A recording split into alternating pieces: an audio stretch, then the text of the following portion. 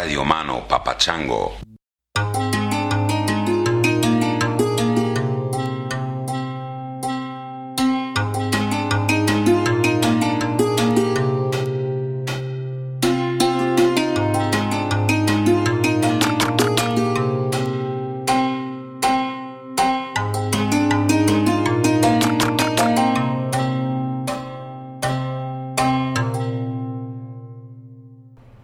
So I got a pretty rough email from a listener this week.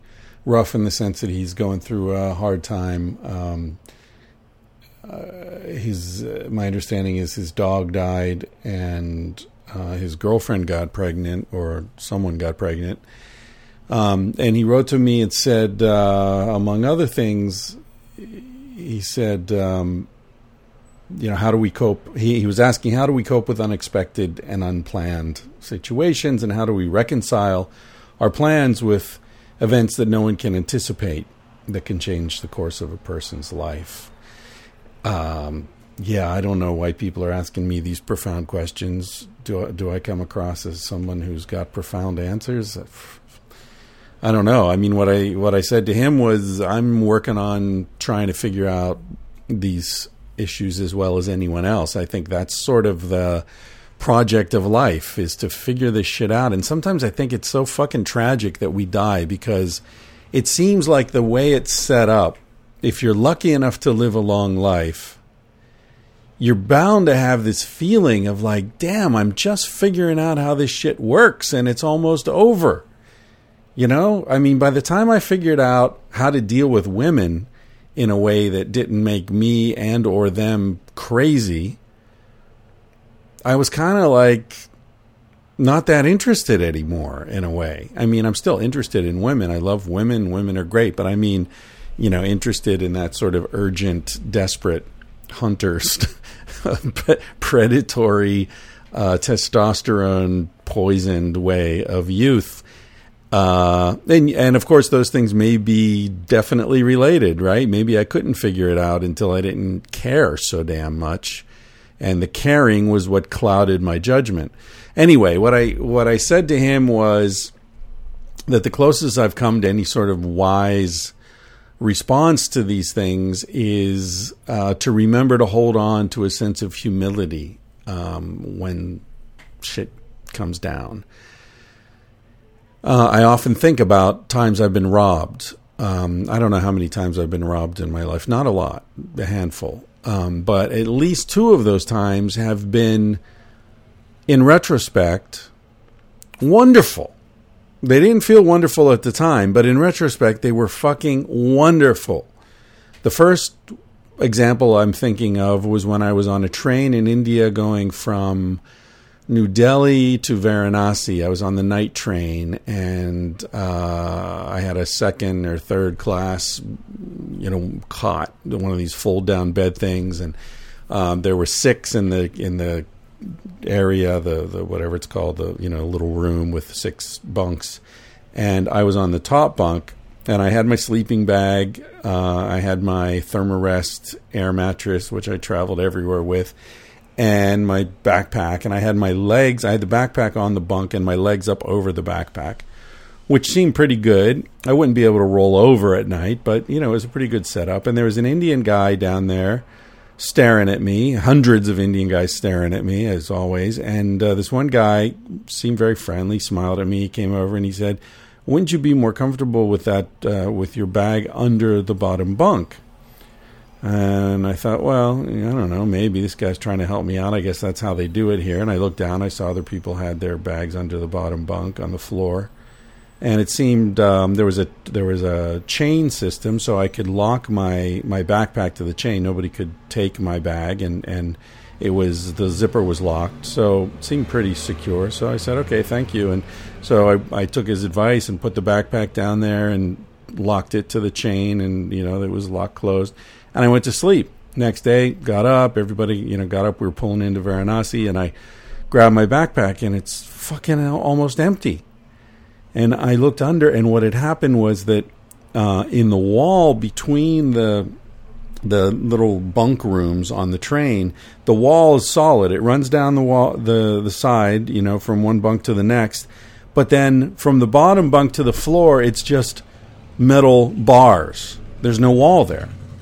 So this asshole had got me to put my backpack down there, and then at night he went into the adjoining chamber and crawled under the bottom bunk there with a flashlight and a knife, sliced open my backpack, and went through it at his leisure, taking out whatever he wanted. So he took this expensive water filtration system I had. He stole some binoculars and some, I don't remember what the fuck else I had in there, some hiking boots and socks and some jeans and a whole bunch of shit that I was carrying around that probably weighed about 40 fucking pounds, and I didn't need it at all in India. Who needs a pair of heavy jeans and hiking boots and a water filtration system? I wasn't camping. I wasn't trekking through the Himalayas. I was cruising around on buses and rickshaws and trains. And there was plenty of bottled water everywhere I went. And it was too goddamn hot and humid to wear jeans. But I was just carrying the stuff around because I had it. And, when you have it, you don't want to give it up. Ignorant son of a bitch that I was and am. So that guy stole all my shit. And then I couldn't even fix the backpack because he had sliced it along the zipper and there was no way to just sew it back together. It was completely fucked. So my favorite North Face backpack, I ended up leaving it in a garbage bin somewhere, and I bought this, $5 shoulder bag that would hold my shorts, my whatever I had with me, whatever I still had, which was not much, was probably weighed about 10 or 15 pounds now, as opposed to 40 or 50. And I thought I would just use that until I got to Nepal, and then I'd buy another backpack and load up again. But after a couple of weeks in Varanasi and on my way to Nepal, I realized I don't really need anything else. And it was a giant pain in the ass carrying that big old backpack around everywhere. And now I've got this little shoulder bag. It's light. I can flip it up overhead. I can do whatever I want. Nobody's looking to steal it because it looks like there's nothing in it, because there really isn't anything in it. And I still had my money belt with my passport and money and shit that I had, you've probably heard me tell the story about leaving that in Delhi for a while. But anyway, I had that for my essentials, and everything else fit in this little shoulder bag. Fantastic. Thank you, thief. And the other example I was thinking of was my first night in Barcelona. I was on my way to Sevilla. I don't know if I've told this whole story. I won't tell it now, but I was on my way to Sevilla. I was going to live in Sevilla for a while, and I stopped in Barcelona just to check it out for a few nights. First night I'm there, I'm on the Ramblas, and the only thing I knew about Barcelona was that there was a big statue of Christopher Columbus at the base of the Ramblas. That's all I knew, standing there pointing toward America, apparently.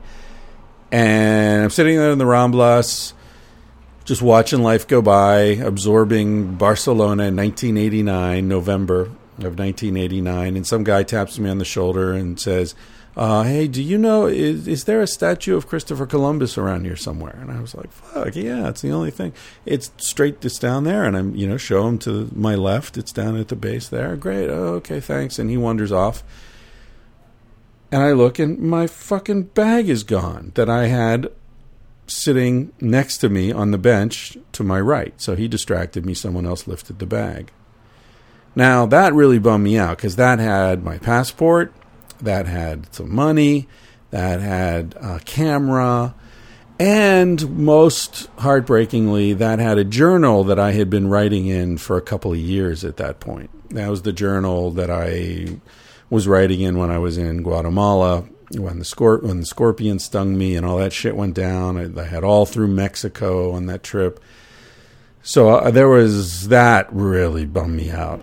And that led to another whole shitstorm, because I knew that these skinheads had stolen it, and I tried to negotiate with them, and that didn't go very well. And then these Marines showed up, but that's another story. My point is, I ended up hanging out in Barcelona waiting for a new passport, and while I was waiting, I realized I had a phone number of a guy that I had met in Mexico a couple of years before on this the lost cathedral at the bottom of the Barranca del Cobre, the Copper Canyon. If you've read Born to Run, you read about the Tarahumara Indians and the Copper Canyon. So I was there, and bizarre story, I was wandering back through the desert, and there's this 16th century or 15th century Spanish cathedral that they had built in the middle of fucking nowhere, and now everything's gone. It's like a few Indians living in huts and the ruins of this cathedral. And I found my way up onto the roof of the thing, and there was this guy who became one of my best friends later, Marcos Beascoa, who became an important part of my life, actually. But I didn't know it then. We chatted for a while. He gave me a phone number in Barcelona and said, if you're ever in Barcelona, call. This is my sister's number. If I'm in Spain, we can get together. So I thought, well, what the fuck? I'm stuck in Barcelona. I might as well, call this guy. I did. He became a great friend and showed me all around Barcelona, introduced me to all his friends, showed me his favorite places to hang out, got me a place to stay because he had a friend who had a spare room. Then someone offered me a job, and then I started meeting some women, and I thought, well, maybe I'll hang out here for the winter before I go to Sevilla. That was 1989. I was still there 20 years later. What's my point? My point is to be humble in the face of tragedy, because you never know if it's really tragedy. You never know how things are going to turn out. I know this sounds fucking hackneyed and cliched, but what are you going to do? As I say in the email, what I'm trying to say is that what looks tragic now can end up looking very different down the line. And that's all I got, really. That's all there is. That's all I've learned in 53 years. So if you write me looking for advice, that's what you're going to get. Okay, what else is going on? On Reddit, I think I've told you guys about the Reddit community a few times. People who listen to the podcast, comment, conversations going on there. If you use Reddit, just go to do a search on Tangentially Speaking, all one word, and you'll find the community there. Someone whose online screen name is Drug Sex Food says he wants to hear my thoughts on death. He or she, could be a she. My thoughts on death. Here's what I've come to over the years. Again, I don't at all claim to be any sort of profound guru, but you're asking, I'll tell you. I'm talking into a microphone, I might as well, opine. My thoughts on death are that it is probably, the best way I can envision it is like a raindrop hitting the ocean. So it's both an ending, the raindrop is no more, and a returning, a merging with a field of substance of which the raindrop was made.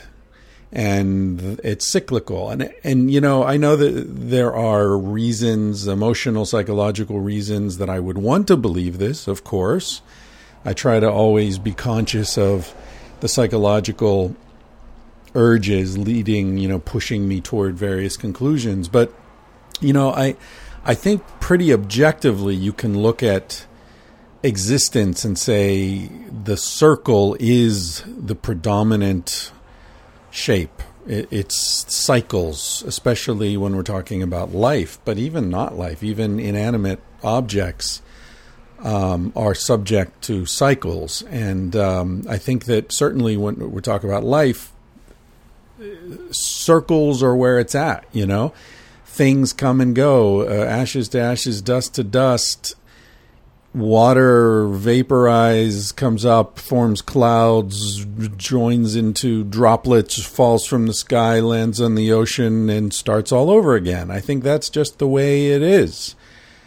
And so I don't necessarily think that this is my fear of death that's leading me to this conclusion so much as my observation of the nature of organic activity, that it's cyclical, and so I see no reason to think that we're exempt from that. In fact, as usual, I end up flipping the agenda around in the premise, and I feel like we live in a very strange society that is dedicated and worships the linear. We believe in progress. We believe that things are always getting better, that we're moving forward towards some unimaginable future of leisure and jetpacks and plenty of food and the fucking Oculus Rift where we get to have sex with whoever the hell turns us on in some weird disembodied way.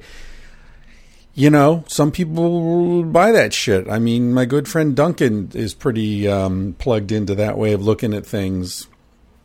I don't. I don't see any evidence whatsoever for progress. And so I think that, if anything, we're moving further and further away from a world of plenitude and leisure and lots of, juicy, sexy, wonderful opportunities and community and lots of happy kids running around. I mean, if anything, I'm a utopian of the past, the distant past, mind you, not a couple hundred years ago. But anyway, that's my feeling about death. What's your name? Drug, sex, food.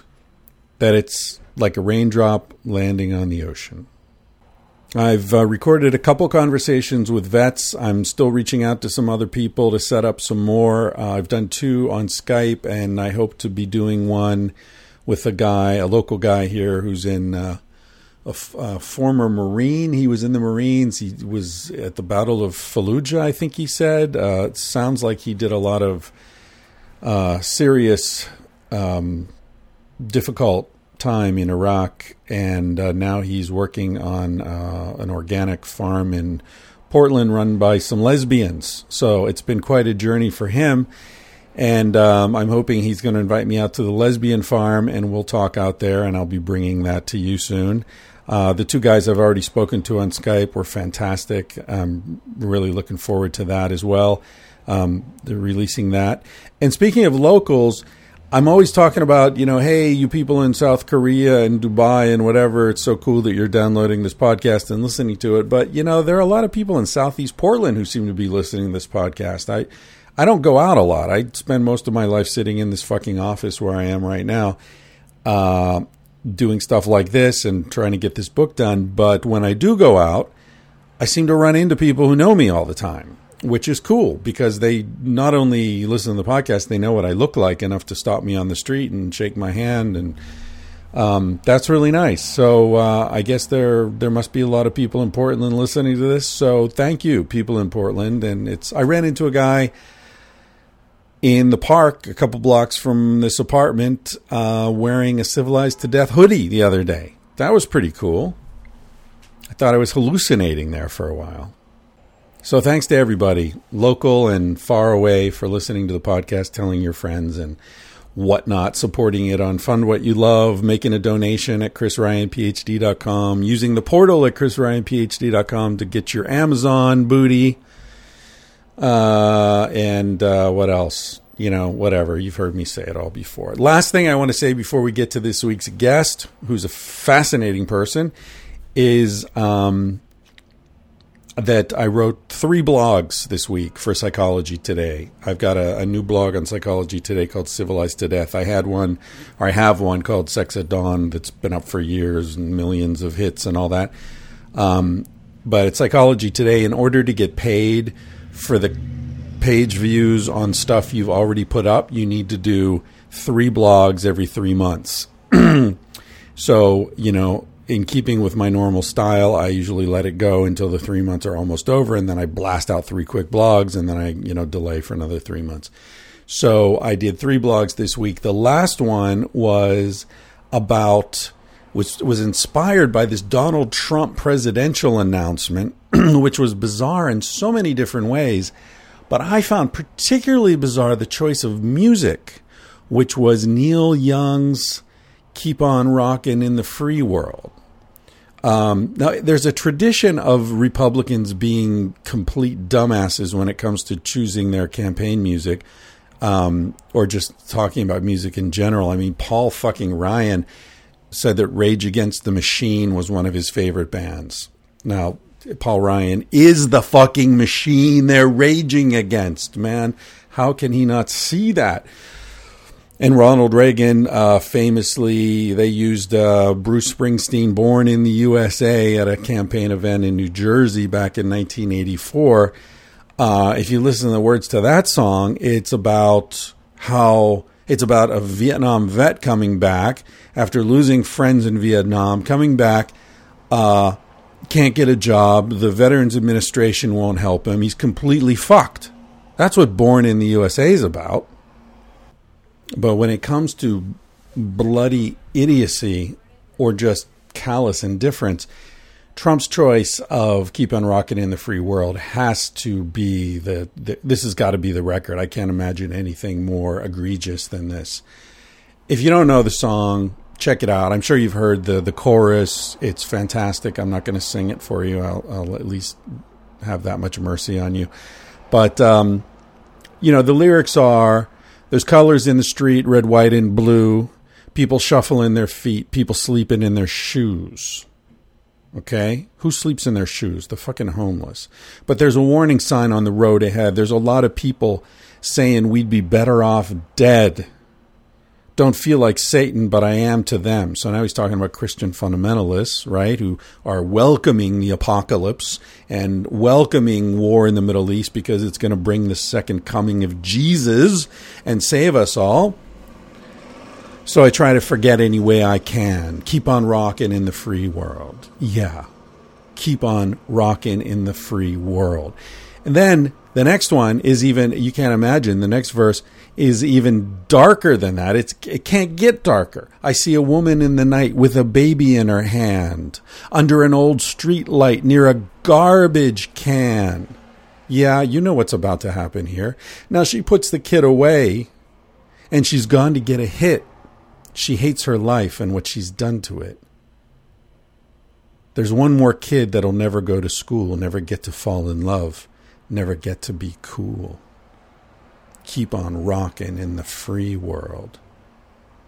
Man, there are tears running down his face when he sings this song. This is not a celebration of the free world. This is an indictment of the free world. This is a condemnation of the bullshit that somebody like Donald Trump lives and breathes every goddamn day of his life. This is about a woman who put her fucking kid in a garbage can because she doesn't have enough money to have a kid and support her drug habit. So she throws the kid away and goes and buys some fucking drugs. Yeah, Trump 2016. Okay, now that I've offended all the Trump supporters who listen to Tangentially Speaking, let's get to the reason we're all here. This week's guest is a plasma physicist, I believe. Although in listening to this conversation, I realize I keep referring to him as a particle physicist, but that's just because I'm a dumbass and don't know the difference. But I believe he is a plasma physicist. He is working on a nuclear fusion device in a small warehouse outside of Bellingham, Washington. I'm going to leave it to you to decide whether this is, a crazy scheme or just so crazy it might work scheme. In any case, someone wrote to me a couple months ago telling me about this guy and saying that he was the smartest person he'd ever met. And there's a group of supporters who are financing this project, and they invited me to interview him and talk about it. And honestly, my response was, look, what the hell do I know about nuclear physics? And I know that the field of cold fusion, in any case, is one that's full of very contentious debates about, whether people are faking results, scamming, what's going on. It's an area in science where there's a lot of heated disagreement, and I'm not qualified to know who's full of shit and who's not. And so I was resistant to the idea of talking to this guy, but eventually I was convinced that it was worthwhile, and I have friends in Seattle who had just moved into a new house, and I thought, all right, I'll take a drive up, see my friends, take a break from the book, and so it was nice to get out on a road trip. So I drove up there and went to meet with Devlin. in the lab, and came away from it with absolutely no opinion as to the scientific viability of this project, but with a strong opinion that Devlin's not full of shit.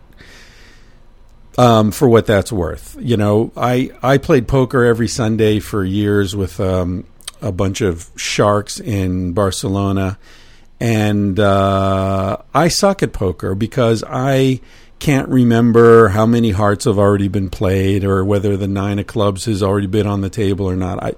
And those are sort of the essential things you need to know about poker. Plus, the fact that we were drinking beer and smoking joints didn't help my cognitive capacities. But the only way I survived and sometimes even won some money from those guys was that I have a pretty good bullshit detector. And so when someone's claiming to have a full house and I just get a hunch they don't, 8 times out of 10 I'm right and I take their money. So that's what I brought to this, okay? Not a lot of scientific knowledge, but a sense that if this guy's full of shit, I'm not going to use it. I'm not going to even, share it with my audience. But I came away from it feeling this guy is definitely not full of shit. He's a very reasonable, very personable, smart, generous guy. And I noticed that he used a lot of numbers and formulas and things, not to make it difficult to understand what he was talking about, but he's not afraid of other experts listening to what he's saying and exposing him, in other words. Which is something that I was watching out for. And so if there are any physicists in the audience who are listening to this and you have an opinion on how valid this guy is, I'd be happy to hear from you. But my opinion after hanging out with him was that, apart from the science, which I'm not qualified to judge, he's a good guy. A serious guy. He's not ripping off his investors. He's doing real work, and I wish him a lot of luck because, hey, God knows we can use a clean source of limitless energy. Personally, I doubt that the economic interests involved would allow that to exist. They'd probably, send up a hit team to take this guy out if he got close to it, but hopefully by then he'll be on an island surrounded by bodyguards. In any case, Devlin Baker, very interesting cat, and we talk about the name of the company. I'm not sure if they want links up. If they do, I'll put them up at my site, chrisryanphd.com, where you can hear all the podcasts. So thank you for listening. I know this has been kind of a long rant, so I'll shut the fuck up at this point. I'm going to play you out with a song called If You See Her by Peter Barbie, who listens to the podcast, dropped me a note. We had a beer last week, I guess it was, when he was in town visiting. And I really like this song. He's add him to the list of extremely talented people who listen to this podcast. Very cool. Anyway, you can find out more about him. Google Among Savages, and his last name is spelled Barbee. Among Savages is the record this song's going to be on. If You See Her, it's not released yet, but will be soon. And he's got a previous release up on iTunes if you want to get some of his stuff. If You See Her by Peter Barbie. Thanks for listening. Catch you next week.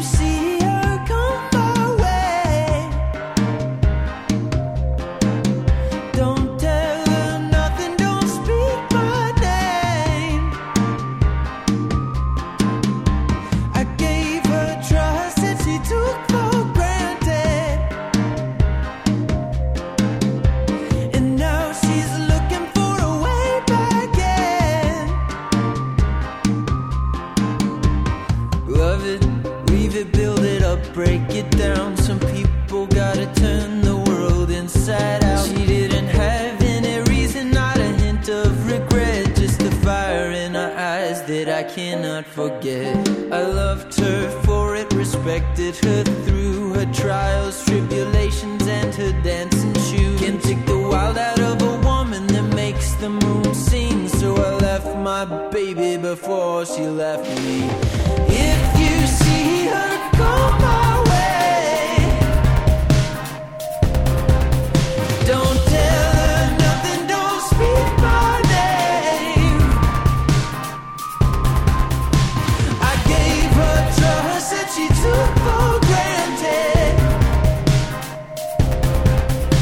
and now she's looking for a way back in.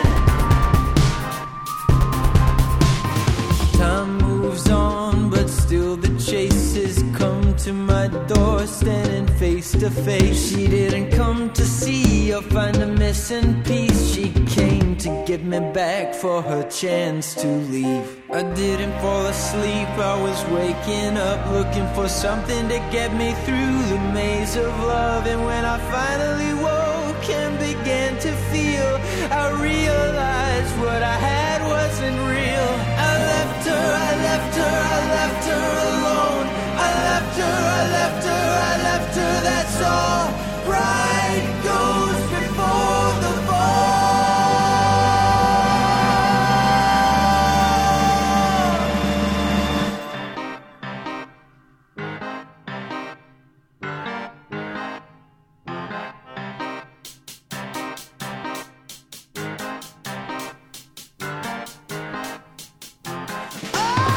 If you see her go my way,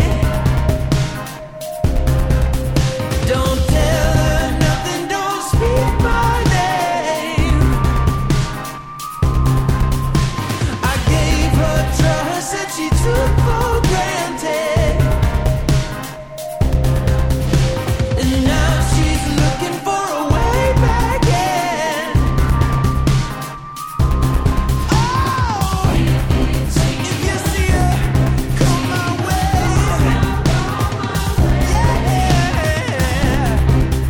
nothing, don't speak my name, my name. I gave you trust that you took for granted. Yeah, yeah, yeah. Oh, yeah.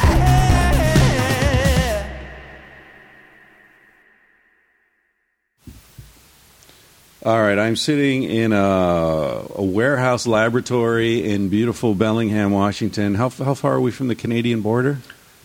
25 to 30 minutes. Nothing. People smuggling paradise here. Although people don't really smuggle people across the Canadian border. Mostly just milk and gasoline. Yeah, exactly. Some cigarettes maybe going the other way. Bellingham, Washington. It's a beautiful day, and I'm here with Devlin Baker, who is... how do you describe yourself? Are you a nuclear physicist? I mean, that's a hell of a business card to lay Yeah. on a chick in a bar, you know? I mean, my business card just says like research scientist or Right. head scientist, something like that. Plasma physics primarily, plasma physics and computational plasma physics. Plasma physics and computational plasma physics. Dig it. That's pretty cool. What is plasma anyway? Well, the back of the cracker box answer is the fourth state of matter, fully ionized gases. Essentially gases that are hot and or energetic enough that the electrons and the ions aren't connected in molecules anymore. They're just sort of flowing together as a big soup. So the other states of matter are gas, liquid, solid, and then you've got plasma, which only exists at extremely high temperatures. The shortest answer is yes, but there's a bunch of exclusions. There's things that act like plasmas that are cold. You can have a plasma where the ions are barely above room temperature, but the electrons are as hot as the surface of the sun. There's a lot of variability. Wow. There's many surface physics people that sort of work with how waves in solids act like plasmas and how electron clouds work like plasmas. So there's and in fact some of the coldest things in the universe, like rubidium, cooled rubidium atoms in a laser trap, are technically plasmas as well.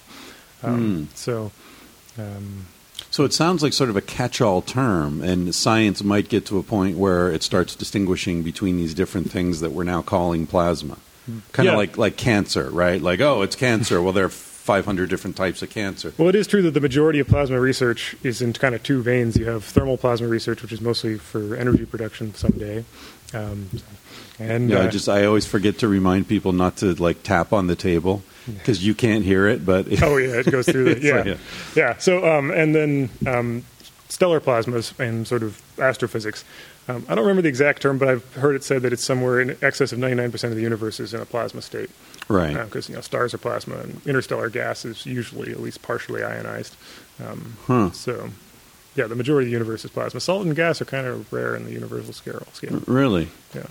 And what's dark matter? Are you familiar with that? Yeah, that's a really good question. If I knew, I'd probably have a lot You'd more. have a Nobel Prize. Yeah. But somehow people have been able to compute that there's a huge amount of dark matter. I don't know if it's most of the gravity causing matter in the universe, but it's not measurable in any way other than the fact that it creates gravitational fields. Is that accurate? Yeah, I mean the complete answer involves some cosmology and some stuff that's outside of my field, but the simple answer is that essentially the Milky Way and other galaxies spin at a rate that if they only weighed as much as the stuff that we saw them, they should fly apart, and they don't. Right. So that's how we know it's there.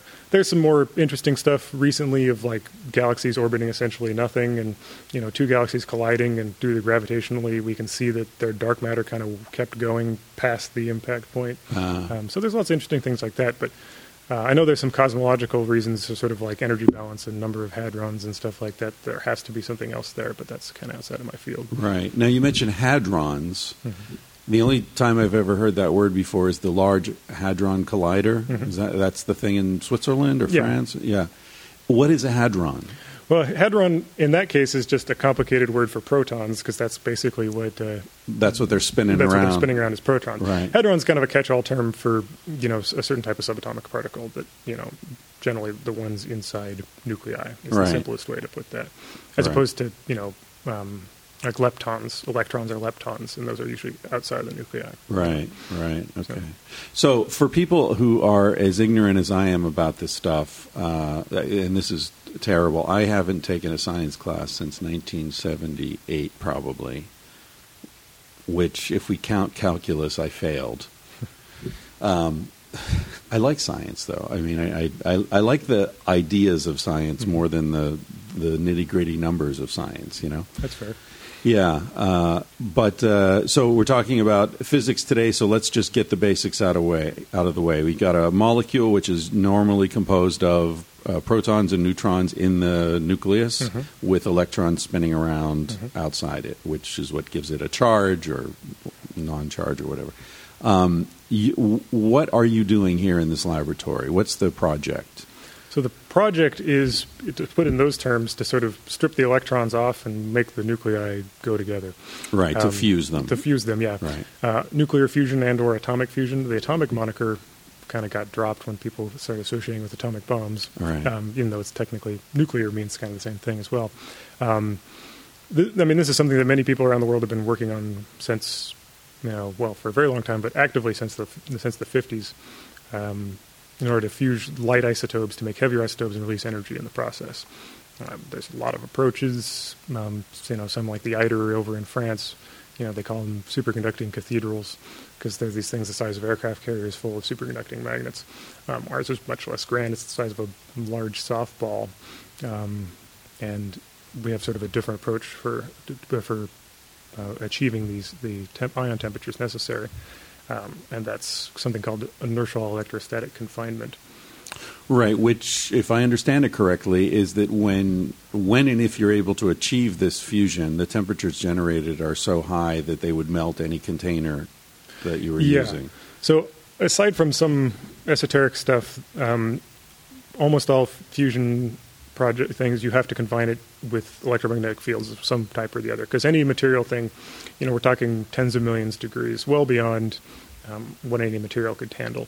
But the problem really isn't so much that, this thing's going to bore through the outside of your thing and shoot a plasma jet across the parking lot. The problem is more that a plasma is really not very dense, excluding some of the stuff like the National Ignition Facility where they collapse stuff to extremely high density. Most fusion plasmas are less dense than the atmosphere even. They're very, evanescent rather. It's a good word. Yeah. I like that. So the problem is more that their heat capacity is really low. So if it touches, the side of the wall is going to heat up few tens of hundreds of degrees, and the plasma is going to lose all of its temperature. Oh, right. Yeah. So it's not so much the problem of not boring through the side; it's that you're keeping your plasma hot. Oh, okay. And if it touches anything, it drains the energy out of it. Yeah, right? It all just kind of goes to the wall, and then you don't have anything left. So you create this electromagnetic field with generally 6 electromagnets is the way most people do it, right? 4 around the side and then 2 on the top. Well, in our field, in the subset of inertial electrostatic confinement fusion, there's only a few other people working with this magnetic variation that we're working with. The most mainstream version of fusion is something called a tokamak, which is essentially just a donut of rings, and so you end up with continuous, we call it a toroid, but a donut of magnetic fields that are all closed, and they just kind of make a racetrack, and stuff flies around the racetrack. There's a lot of problems with that, and like the donut, it's inherently unstable, so you have to do a bunch of things to stabilize it. Right. And also the physics work out such the thing has to be huge, 20 meters across. Right. There's no inherent physics in the variation we're working with that force it to be any larger than it needs to be, aside from essentially reaction volume. So that's why ours is so small. We can learn all the same physics at a smaller scale. We don't have to build something the size of an aircraft carrier. That's not to say a reactor won't be considerably larger than what we're doing, a successful power reactor. So I mean, the big difference on a basic level between a tokamak and what we're working with, the magnetic IEC variations, is open versus closed field lines. I remember field lines from looking at a little magnet with iron filings, or maybe you've seen them on the solar prominences on the sun where they follow magnetic field lines and come back in. A tokamak and many other things like it, stellarators, attempt to make all the field lines closed, because in general plasma tends to follow field lines. So the idea is if they're all closed loops, they can't go anywhere, so they'll all stay on the field lines and everything will be great. As I said, there's some stability issues with that because it has to be concave in order for that to work, and a concave magnetic surface is inherently magnetohydrodynamically unstable. So you can make fields that are everywhere convex to the plasma, which makes them inherently stable in magnetohydrodynamically. But the issue then is you have holes in your magnetic field, and the plasma will leak out. So for many years, this was researched pretty heavily until about the 80s, and then essentially the U.S. ran out of funding, and they had to pick: do we work on tokamaks or do we work on mirrors and cusps? And being a government, they picked one, and the other one just kind of faded off the map. Well, it turns out that technology is still pretty viable, at least in my and some other researchers' opinion. So we continue to work on it, sort of off of government funding. So open field line configurations, you can overcome the losses along the field lines, and they're worth it when you don't have to worry about all these large-scale instabilities, which are what's plaguing some of the more main-scale fusion projects. So it's sort of a gamble. Can we make these we accept having holes in our field? Can we make the losses through the holes low enough to justify it? And that's essentially what the research is. Okay, and the losses through the holes aren't dangerous because, as you said, it's more just a question of dissipating energy than burning. And it's not an issue of like I'm going to bowl through my hole. It's an issue of if too much leaks out, then I don't have anything in there. Right, right. So the sort of mainstream understanding, you must get frustrated by this all the time because people have all these crazy ideas about nuclear fusion. The first thing they think it's going to bore a hole into the center of the Earth and explode, or create a black hole and everything gets sucked in and all. Where's that come from? Where's that black hole stuff come from? Is that because people are confusing it with, because fusion's what happens in stars, right? And so when you have a star collapse, you can get black holes. Is that where that comes from, or is there some reasonable scientific scenario in which the universe could crack and everybody falls into it? I think that there's sort of two reasons for that. One, and I hadn't thought until you mentioned it, that it is true that we only have 2 examples of fusion in the universe, and they're pretty much stars and hydrogen bombs. So fusion is innately associated with it in the human psyche to those two things, just because that's the two places we know that it happens. Right. The other thing is, I think, some confusion between people claiming that things like the Large Hadron Collider would cause black holes, and those happen at CERN, the Center for European Nuclear Research, who also does research on fusion. They also do the ITER at CERN. So there might be some crosstalk between people hearing about microscopic black holes at a particle collider who happens to also do fusion work in the same laboratory, even though they're not even in the same province. Particle colliders aren't achieving fusion? Well, you can do fusion in a particle collider, but the energy guy, in fact, that's how we calibrate our reaction scales. We know how much fusion, I guess the simplest way to answer that is that particle colliders, all they do is make a really energetic beam of, let's go with ions in this case. Sometimes they're electrons or positrons. And they hit things and they see what comes out. The energy, that's really all they do. At the cost of hundreds of millions of dollars. Hundreds of billions even sometimes. Yeah, over the course of the project.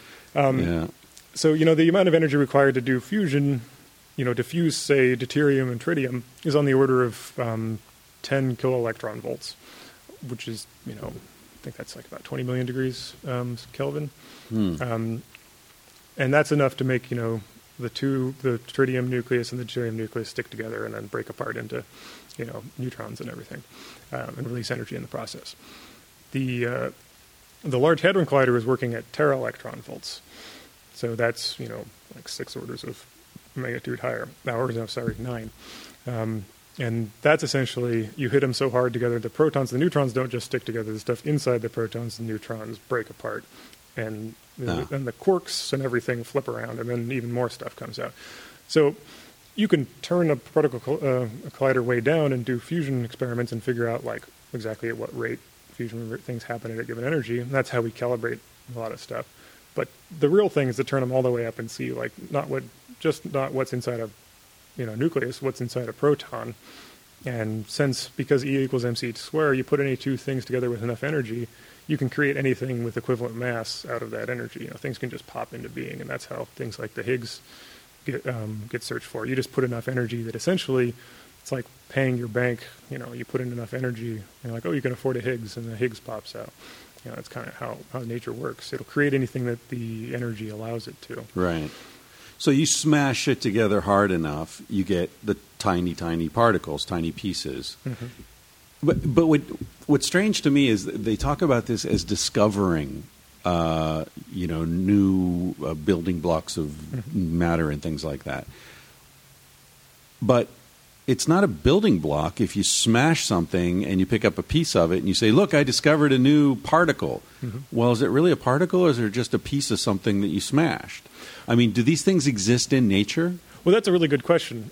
Because, for example, like quarks, we had no example of seeing one free, and we still don't, because they don't exist free. We've only seen evidence of them. Right. But we know that, for example, all like neutrons and protons are made of 3 quarks together. Really? Yeah. Always 3. Always 3 for neutrons and protons. And then there's there's things made out of 2 quarks, and there's things made out of a quark and an anti-quark. So until we understood that quarks existed, we didn't have a good understanding of how, say, a proton and neutron interacted with each other. Right. Because as far as we knew, they were just point particles. Well, you got me there. If it's always 3 quarks, then I think there's a strong argument to say that a quark is a thing, other than just a shard of a proton or a neutron. Then that makes sense. Okay.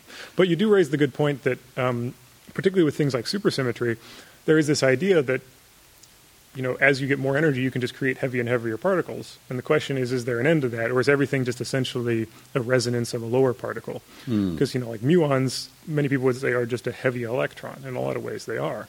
So the question is, if you put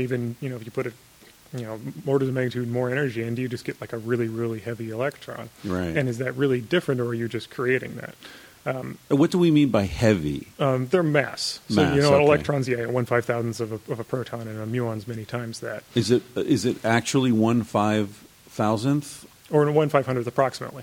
1/500th approximately. Okay. Yeah. Because that's where I feel like there's an argument to be made that these things exist in and of themselves. When you've got these exact synchronicities or patterns like the 3 quarks, So that's why I'm not trying to pin you down on I'm not math. I'm not a particle physicist. So. Right. Mesons. You mentioned muons. Muons, yeah. Somewhere in my distant memory, there's the word mu meson. Is that physics or is that a mu type meson, of cow? I must admit that I'm not a Okay. not a particle guy, but right. I am familiar with that. But that is a physics term. All right. I didn't know if I was making that up or not. Okay, so now what fusion is trying to do, or correct me if I'm wrong, but the idea is, as you've just explained, but to simplify it a little bit, you're fusing two atoms or molecules? Atoms. Atoms. Well, I mean, I prefer the term ion because it's clear. An ion is just the nuclei. It doesn't have any electrons on it anymore. Okay, you've stripped the electrons. So you're fusing these two particles, and in the process of fusing them, energy is released. And the reason that one of the reasons that this is at least theoretically preferable to fission, where you're splitting a particle and energy is released, is that there's no possibility for runaway reaction. Yeah. And I think that's interesting because that's not like a fundamental physics aspect of it. The fundamental physics aspect that's interesting about it is that you're starting with light things and you end up with other light things as far as mass of the atom. It's the result. Part of the reason that fission is dangerous is, you fuse uranium and you end up with, transuranic elements. You end up with, like cesium and strontium and all these things. Right, which are radioactive for a long time. Yeah. And you do fusion, you usually end up with like helium, hydrogen, So in some weird cases you get like beryllium, but, nothing... all these light elements. And are there other ways to make helium? Yeah, I mean, there's a whole chain of stuff like the CNO cycle in stars. Helium can decay down. In fact, helium's what's called an alpha particle. And a huge number of things spit out helium nuclei as part of their breakdown process. In Earth's atmosphere or only interstellar? Oh, yeah. There's things that do it. You can buy little... alpha particle sources. They're just the radioactive element that releases alpha particles. Oh, really? Yeah. Because I remember hearing somewhere that there was a limited amount of helium in the world, and it couldn't be replaced, and we were wasting it all in party balloons. Well, it is true that the helium on Earth primarily comes from radioactive decay deep in the Earth, and it comes out of volcano vents and all that sort of stuff. It bubbles up. Yeah, that's where the majority of it comes, and we actually correct me if I'm wrong, but I'm not much of a miner, but my understanding is that the majority of helium comes off of like gas shafts. Like they actually find it trapped deep in the earth. So you get a bunch of coal miners coming up talking funny. I've never heard of that, but that's a possibility, I suspect. Yeah. So the thing about helium is that it's light, and it's light enough. In fact, this is one of those things that you go through in like first-year astronomy. You calculate like how long a gas molecule of a given temperature can be confined by the gravity of a planet. And when you do that for helium and you do that for Earth, it doesn't get confined for particularly long. So in any sort of time scale more than a few years, the helium all just kind of diffuses off into space. So we only have as much helium as there are radioactive decaying elements in the Earth that produce helium. Past that, we do run out of helium. Right. So we run out of everything. Yeah. All right, I interrupted you with my silly helium. Actually, the reason I was reading about helium, strangely enough, now this is why this is called Tangentially Speaking. I was reading about the best ways to kill yourself, and helium turns out to be a gas that you can suffocate yourself with that doesn't cause oxygen panic. So you don't, I was reading, there's a book published in Australia, like a guide to euthanasia for people who are terminally ill and whatever. And I can't remember what it's called right now. Graceful Exit, maybe. That could be what it's called. But the PDF is available online. And they were talking about this system of using helium gas and how it's very peaceful because your body suffocates, but you don't feel it, so that you don't have that crazy feeling. But it does create this really bizarre sort of, these are my last words. I don't know. It's a darkly comic kind of scene. Anyway, that has nothing to do with nuclear fusion, ladies and gentlemen. So we're back to so nuclear fusion. Now, what are the advantages? You're dedicating your life, or at least the first part of it here, to this process. Is it just intellectual interest, or is there something about producing energy in this way that excites you in a transcendental way? Well, so people, actually, you raise a good point. It is sort of a intellectually interesting, simply because there's really only a few forms of energy in the universe that we can actually see that are of any large scale, and it's gravity, and that's sticking everything together, Right. and then there's fusion. That's what makes all the stars shine. So it seems, if you just want, it's very beautiful in a way to get your energy from the same place the rest of the universe gets it. That said, practically, and specifically, we work on aneutronic fusion versus just deuterium-deuterium fusion. I can clarify that later. But aneutronic fusion has the huge advantage in that it's sort of like it's the sci-fi power source. It's almost no waste. It's clean. It's safe. I mean, I wrote all the did all those danger calculations for how dangerous a reactor like this would be, and if you're running a proton boron 11 one, the amount of radioactive carbon-12 that this thing would produce or have in it at any given time, in order to kill a person, this is for a 300 megawatt reactor, they would have to breathe in all of the carbon-12 that the reactor has in it. They'd have to basically put their mouth on the hole and suck it all in. Snort it. Yeah, and that's the only way you could really kill yourself with the radioactive elements left over this thing. That said, you wouldn't want to be in the room with the thing running because it does produce a lot of other radiation while it's on. But so this would be safe even if it were being run by Homer Simpson. Yeah, pretty much. I mean, in fact, the biggest danger with Homer Simpson, he would just probably not be able to get it to turn on. Right. That's really sort of the advantage, is that it is. I strongly feel if you're going to work for something, you might as well work for like the pie in the sky way off in the middle. I mean, there's millions of people in this world working for practical near-term solutions for things that are a year away or 6 months away. You need a certain population to be looking 10 years away, or maybe this won't happen for 100 or 1,000 years, but you need people to be looking way off in the distance, just because history shows that sometimes those people get lucky and it's way closer than we think it is. Right. And then we just make a huge leap forward. So on the ship of humanity, you're the guy up in the crow's nest, looking for land, while the rest of us are running around pulling ropes and doing our daily. I think the guy on the crow's list probably has more objective use than I necessarily feel like I have today. Hey, land ho, man! That's important. It's more like land ho when nobody else believes that there's land out there at all. Right. Right. So following, continuing down this line, you've got. I certainly see how fusion is preferable to fission. In terms of nuclear power generation. But in what sense, I mean, we're talking about helium bubbling up from the core of the Earth. The core of the Earth is, I don't know how hot, but it's hot as hell, right? We've got geothermal energy, we've got wave-produced energy, we've got wind-produced energy, we've got all, solar energy. We've got so many different sources of energy that are sort of right here at our fingertips. What is it that makes you want to devote your talents to fusion as opposed to, geothermal or wind or whatever? Is it the romance of it being so sort of elemental in the universe? Is that what attracts you to it? Well, to be entirely honest, I got into plasma physics because from a very young age, I was as a space kid. I watched Star Trek. I wanted a spaceship. Right. And Scotty had that fusion. Yeah. A fusion reactor is by far the best way to actually get anywhere farther than, the moon. Okay. So that's what it is. It's portable. Yeah, it's portable. And, actually to answer your question about, sort of environmental energy, I do believe that the vast majority of our energy needs can be provided by solar, thermal, wind, all these things. There's a question of footprint and usability. Mm-hmm. Because geothermal, that stuff comes and goes. It's not available everywhere. Same thing with wind. It's all about the batteries. Yeah, so battery technology changes this stuff a lot. Yeah. As far as sustainable energy. Our man Elon's working on it. Yeah. Do you have a poster of Elon Musk over your bed or anything? No, I don't. But it's definitely he's got to be a god for guys like you. Yeah.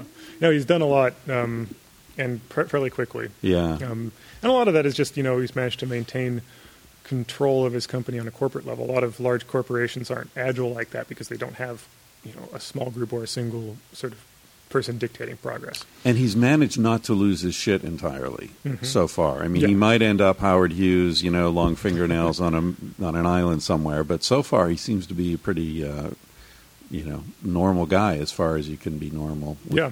Well, he does a good job of, you can tell that, I think he shares a lot with me, and that he really wants to go to Mars, like a lot. You can tell that when you hear interviews with him. Yeah. But you can tell he tones it down for the press so that people don't realize. Yeah, that he knows how to talk to normal people, in their language. Yeah, I shook his hand. That's as close as I've been to Mars. It's a lot closer than a lot of people get. Yeah.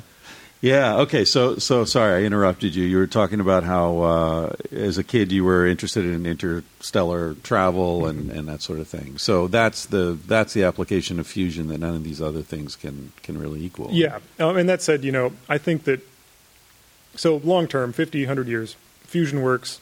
I think that the majority of electrical power will be done by orbital solar systems. Satellites that absorb solar power and beam it down to Earth. Yeah. Right. If launch costs are low enough, Which that's, Elon's going to... yeah. Well, even his system isn't going to be low enough. You need to get another order of magnitude to make that practical. But the reusable rockets we'll start to get there. Yeah. You really need something you need like a launch loop or a space elevator or something like that to really make that stuff practical. It's not to say that I'm sure he's not thinking about that. The Hyperloop technology seems kind of close to sort of... Which is the mass transit thing that he's doing in California, but you think that's applicable to there's launch? definitely, if you can have an evacuated tube and just kind of point it up a mountain, Right. get up to Mach 20 or so, and then pop out the end of the tube. Right. That's the kind of 100 to 200 year kind of thing that makes space launch, as cheap as air travel today. What's this? I remember reading somewhere about a ladder is like a chain that is extended up through the atmosphere and things can just sort of crawl up it. Yeah, there's a lot of variations of that. There's ones that spin and come down into the earth and you kind of hook onto it and then fly back up. And there's ones that are stationary and actually attached to the ground. Right. And there's ones that are way up, just up in the upper atmosphere. But essentially you just have an asteroid as a counterweight and it orbits in a place that it stays stationary. Yeah. You ever read much Buckminster Fuller? Yeah. Yeah, he was an amazing guy. Definitely, yeah. I read something recently about him that when he was a kid, he had bad eyesight, and I guess he was from a pretty poor family, and they couldn't afford eyeglasses. And he didn't get eyeglasses till he was 7 or 8 years old. And until he got eyeglasses, he refused to believe that the world wasn't fuzzy. That tells you a lot about human perception. Yeah, and him particularly. It's like either I demonstrate this one way or another to myself, or I don't believe it. And I don't believe anything you say that I can't demonstrate. So he was so open-minded. And am I right that he was the first person to understand that geosynchronous orbit would work? Do you know that? I don't recall. I think he theorized that he understood it would work, and other people went ahead and did the science and the launching and all that after World War II. It's interesting because that's one of those things that mathematically is very easy to figure out, like in retrospect. Right. It's really it's a small little equation, right? Yeah, it's pretty easy, right? Yeah. It's your velocity, and so something's always falling and never moving because its speed is equal to the rate at which it would... Yeah, all you got to do is match your sort of angular velocity with the angular velocity of the rotation of the Earth. That's all you got to do. It's right. But you're right. This is the same time you have to realize that people didn't believe Robert Goddard that a rocket could work outside of the atmosphere because they didn't understand that they always thought it had to push against something in order to work. Right. So in a vacuum, you're not pushing against anything. How's it going to work? Yeah, that was the going theory at the time. But what physics says, for every action, there's an opposite reaction, even in a vacuum. Yeah, a rocket in the first order works because it puts mass behind it. It's got to go forward. The same reason. And what's the mass? Oh, it's the exhaust. The exhaust. So there's solids in the exhaust? Oh, no, it's gas and some plasma, actually. Okay. Right. So it's just expelling such a huge amount of gas and plasma that's throwing off. It's like throwing... Yeah. It's literally just sitting on a skateboard and throwing basketballs. That's how it works. Right. So... Right. Yeah. Wow. Okay, what the hell were we talking about before I derailed us with Buckminster Fuller? We were talking about interstellar travel and the geosynchronous. So you were saying that you think that the Earth is going to be powered with these satellite-based solar collectors. Yeah. And then how do you foresee the energy being conducted down to Earth? Through laser or Microwave, well, maser, so coherent microwaves. And so, right now, all the stuff has to do it being thermal. Essentially, just hits something, that thing heats up and creates energy. There's some stuff with essentially just packing it up in an antenna and, converting it just like you would, a radio signal back into energy directly. Right. But, room temperature superconductors would really help with that, something we don't have yet. So there's this is one of those down the line if everything goes well. And for all I know, and this is the lovely thing about science, there could be an entire energy source that I'm not aware of that somebody could be working on somewhere. Dark energy power or something. I don't know. So that's the fascinating thing about science. Yeah. Yeah. So with fusion, you've got this reaction happening suspended in space because of the electromagnetic fields you create. It's creating very high temperatures. At least in theory, it's creating more energy than you're putting in to create these electromagnetic fields and induce this reaction, which already is a pretty high amount of energy, right? How is the energy being conducted out of that space into turning on lights or running a refrigerator? Yeah, so that's actually one of the main things that's interesting about, as I mentioned, aneutronic fusion versus conventional neutronic fusion. So the easiest things to fuse, as I mentioned offhand, is deuterium and tritium, which are both isotopes of hydrogen. So hydrogen with one neutron and hydrogen with two neutrons. And that's why they say that the fuel for this is essentially ocean water, because you can make those elements out of ocean water. Right? And except there's a big asterisk there that I think a lot of people is that tritium decays very quickly. I think, in the order of a decade on that. And deuterium's stable, and some small percentage, like 0.2% of ocean water is deuterium. So you can just pull out deuterium all day. But tritium, pretty much just get it from radioactive decay. So a successful deuterium-tritium reactor has to create its own tritium. And that's the energy balance of that works. Essentially, neutrons come off the reaction, and then they hit, usually it's lithium, and that breeds tritium, and then you use the tritium for fuel. But that hasn't really been demonstrated yet, so that's sort of a big asterisk, I think. Right. Whereas we're working on aneutronic fusion cycles, which use, what we're really interested in is what's called proton-boron fusion, where you use a proton, a hydrogen nuclei, and a boron nuclei, boron 11, 5 protons, 6 neutrons. And those collide, form into a compound nucleus, and then break apart into 3 heliums. And those 3 heliums they're very high energy, but they're not, a helium nucleus on its own is not dangerous. Whereas the deuterium-tritium lets off this 14.1 MeV neutron. And neutrons just, that's the dangerous radiation in atomic bombs and in nuclear reactors and all that stuff. So as few neutrons as we can get, the better. The other downside about that, the only way to get the energy from that neutron is to slow it down in a bunch of material, usually water, and let that thing get hot, and then pump that through a turbine and spin a thing, and that's how you get power. So the end result is still spinning a turbine. Yeah, for neutronic fusion, yeah. For aneutronic fusion, when you're creating 99% of your energy as high-energy helium nuclei, which are charged, they have a charge of +2, and they're moving at around 3 MeV, probably more than that. There's some question about what the energy is distributed between the 3 of them. But moving charges on its own is electricity. So all you really do is you build, since this is a spherical reactor, you build a spherical shell around it, and you charge that positively. And as the helium nuclei impact on that positively charged shell, they do what physicists would call an electromotive force, but essentially they induce a current in that shell, and you can just put your load right there, and you get electricity. So no spinning turbines, no intermediary. And does the shell break down quickly? Oh, and if you do it right, no. So the trick is to make a shell that's not like a solid thing. You make it actually like a perforated thing with all these holes. So like the ones that are faster can just go right through the middle and then curve out and hit the back of it, and the ones that are slower will hit the front of it. So the trick is you slow them down to almost exactly their energy, so they come nearly to a stop by the time they hit it. But they're transferring energy through the electromotive force into the conductor. So in a perfect system with a perfectly monogenic ions, you could have 100% efficiency. You would have no heating at all. But that's, our efficiency we looked at when we modeled them in like 85 to 90%. Right. So you still get a lot of heat. For a 300 megawatt reactor, you're still going to be reducing 10 megawatts of waste heat.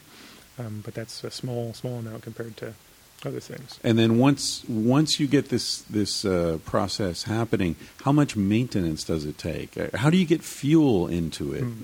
So those are all sort of the hard engineering questions. Fuel, for the most part, the hydrogen gas, you just sort of inject a little puff jet of hydrogen gas, and the electrons at the edge of the plasma are hot enough that they sort of pretty much instantly ionize the hydrogen gas in a large reactor. One of the problems we struggle with the small ones is the small ones just aren't quite big enough, and a lot of the gas bounces around, and we end up with sort of stray gas, and then we got to pump that all out. You're still going to have to pump it out in a big one, but in a big one it's easier just because the mean free path for the ions is lower. And getting the boron in there is another big issue because boron has a lot more electrons to pull off. So it often requires multiple ionization events in order to become fully ionized. So, the simplest way is to use a borane, a gas like, H4B2 or something like that, which is essentially hydrogen and boron bound together, and you just sort of puff that in the same way. But we've also been experimenting with solid boron. It's essentially not really much more than an arc welder that just sort of like creates a little discharge and some free ions, and then you use some sort of force to propel them into the edge of the plasma. Do you dream about physics? Yeah, well, I dream about a lot of things, but physics comes up. I don't want to hear the other stuff. Random gases. Yeah. I almost made a Mexican food joke when you were talking about pumping out random gases. I guess I just did. Yeah, damn, I guess you did. Damn. I was just wondering. I was driving up here yesterday. I was listening to Radiolab. You ever listen to that? I have a couple times, yeah. Great. I love the subject, the material that they cover in that show, but I hate the way they produce it. With all their cutesy little bullshit scripted conversations that they're pretending are spontaneous. I hate fake spontaneity. I find that really offensive. I don't know why. I can understand that, yeah. I get real riled up about that. This is real spontaneity, ladies and gentlemen, unscripted. Anyway, so they were talking about some scientist who you would know, but I forget his name, who dreamt of a snake eating his own tail. Oh, Ouroboros? Yeah, and that's when he realized that some molecule was a ring shape. That was the boranes or whatever. Not the boranes, the benzene. Benzene, that's what it was, yeah. And that made me think, like I dream about stuff I'm working on. I write about prehistory a lot, so I have a lot of dreams involving Raquel Welch wearing bloody skins. But, you're spending so much time in this world that you have to be able to visualize very clearly that doesn't exist it does exist, but not on a dimension that you can see it through your eyes, right? Yeah. So I imagine that your dream life must be very rich with that because your brain needs to be integrating all this information in sort of translating it into visuals in some sense so that you can manipulate it subconsciously. That must be very interesting to do, to be visualizing something that isn't really visual.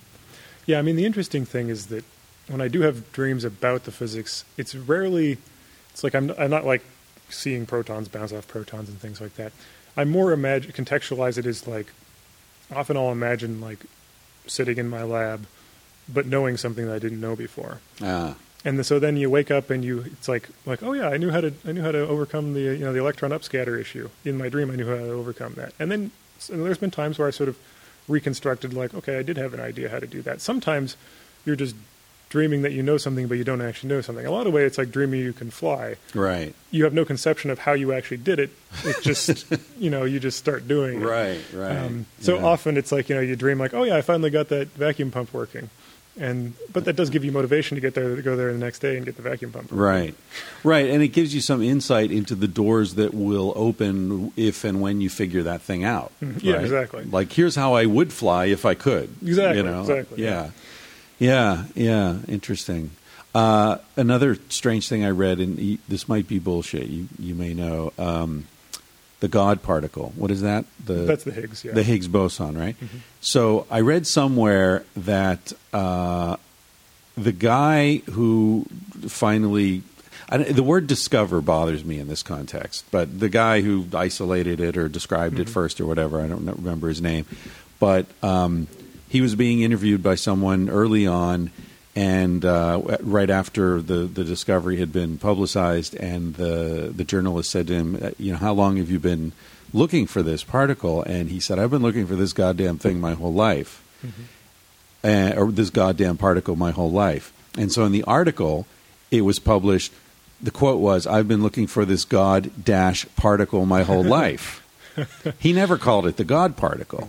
And so it turned into the God particle because we live in this silly-ass religious country where, you can't – everything has something to do with God and Jesus and apple pie and the flag.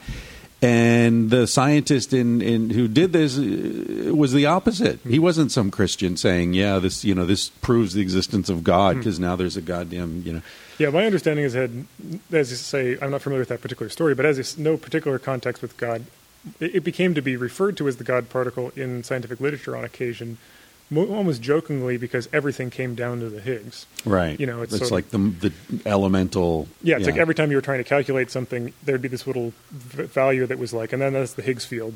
And we think we know what that is, but we haven't actually measured it, so it's probably this. And so when something pops up all the time, but it's sort of, there is this tendency in scientific journalism to try to make things seem important. Right. And so that's for, like, a great example in the fusion field is the big fusion reactor in France, the ITER, for International Toroidal European Reactor, or reactor experiment. It's in French. That was originally just an acronym, but it also happens to share the same spelling for Latin for, I believe it's pronounced ITER, which is the way. And then they started, talking about how it's the way to fusion, and that showed up in all of their documentation. And, I guarantee most of the scientists working on it don't give a damn either way, but it definitely comes off as sort of kind of patronizing to everybody else. Yeah, well, science journalists, I think, are always looking for that kind of hook, right? Mm-hmm. So,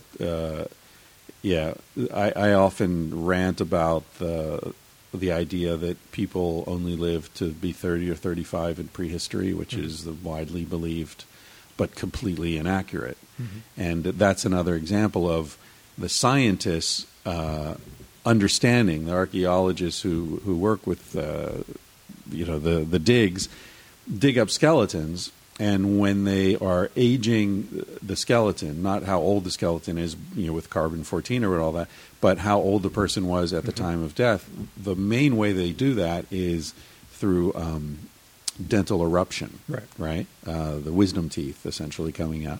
And wisdom teeth are pretty much done by 35. Mm-hmm. So when they've got smaller skeletons, they age them in terms of how big the skeleton is, but with the adult-sized skeletons, they use the dental eruption. Mm-hmm. And so you'll say 20, 25, 30, 35 plus. Mm-hmm. 35 plus meaning at least 35. Yeah, could be 65, yeah. Exactly. Yeah.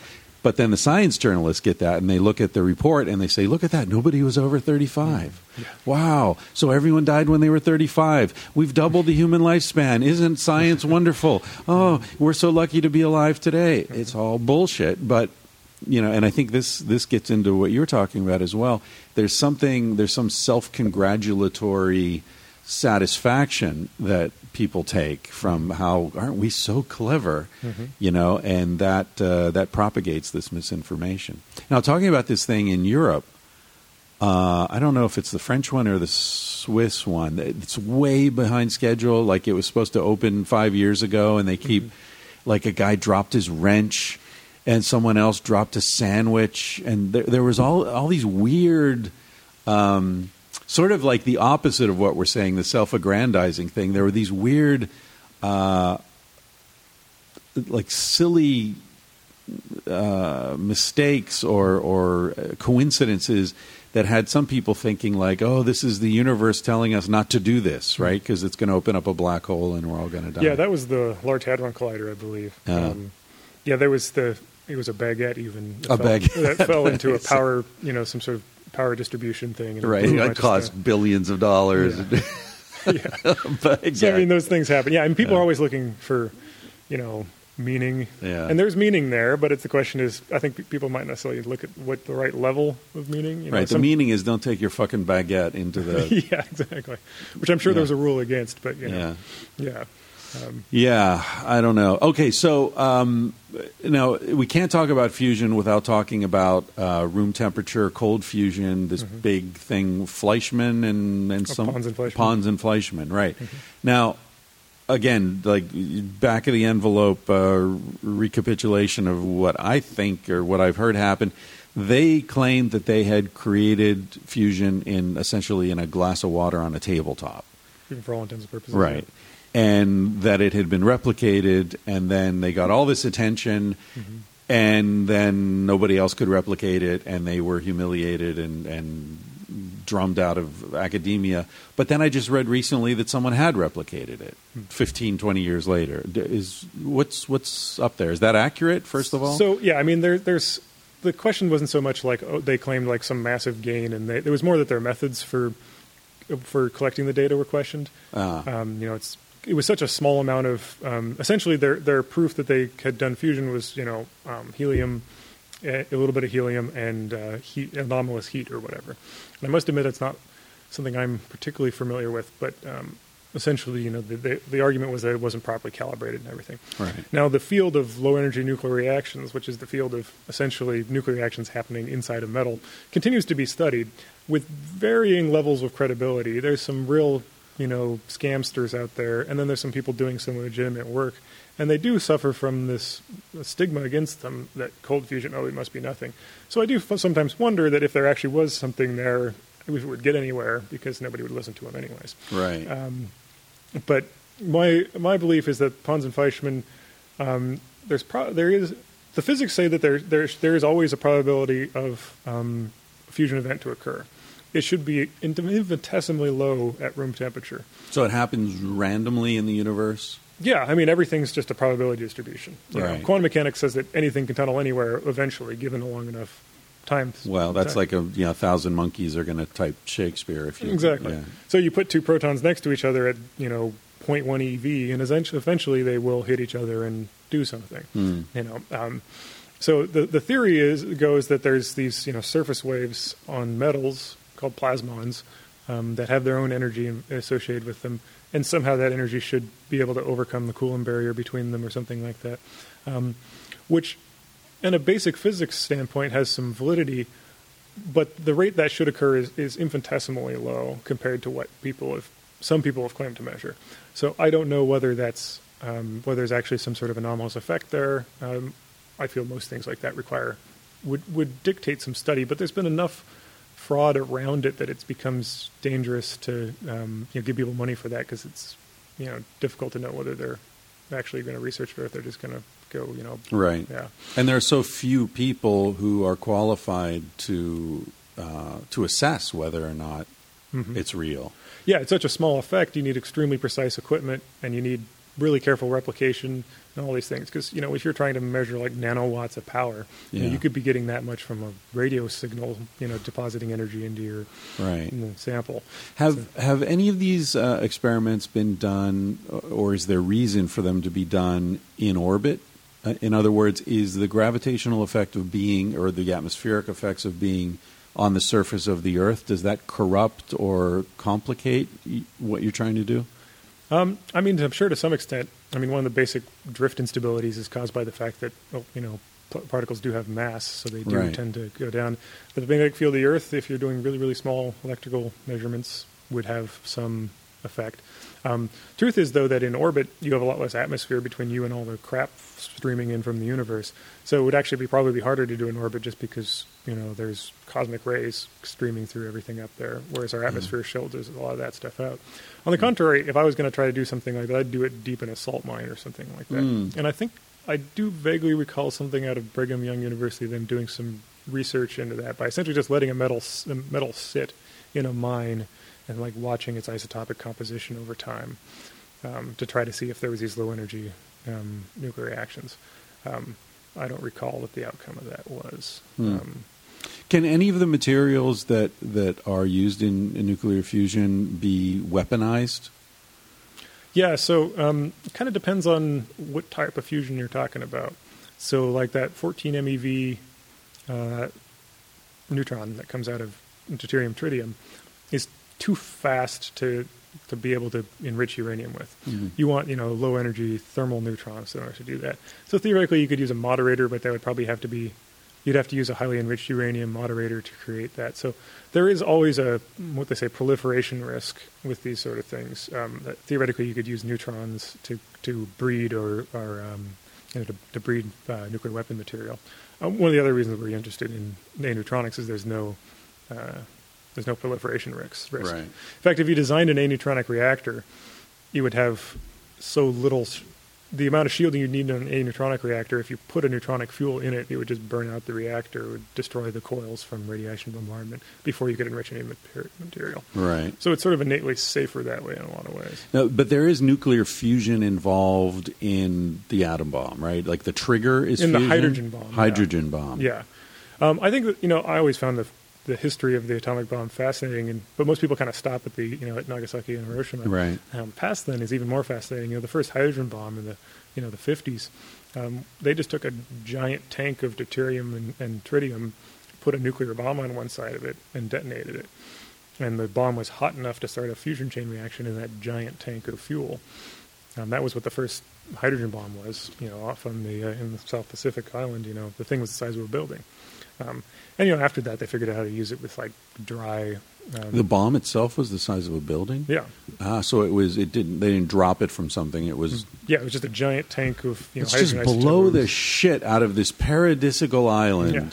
Yeah. Well, the fascinating thing is that they, in order to measure that, they've actually built this like 2-mile long covered building in order to like watch as the blast wave came down it across 2 islands in the South Pacific. Like they had to build up underneath it, and then all that got decimated, but it existed for like a quarter of a second or whatever, and they got all the information they needed as that building was being blown up down this paradise thing. Yeah, aren't we a great species? Look at these clever monkeys. What is the first thing they do? Blow up fucking paradise. Yeah, great. So I think that's part of the image issue with fusion is that the first time humanity was really able to do fusion in any large amount was essentially brute force, just detonate an atomic bomb right next to it, and that'll be hot enough to kick off fusion. And it did. Yeah. And so it just burned. It just fused until it ran out of material. Essentially, until like all atomic bombs, essentially let off energy until it kind of blew itself far enough apart that it was too far to continue doing the reaction. Oh, I see. Yeah. Right. And then did that research continue, or did they just sort of check that box and move on to other stuff? Oh, yeah. So, once they figured out that they could do it with liquid, they figured out that they could do it with solids.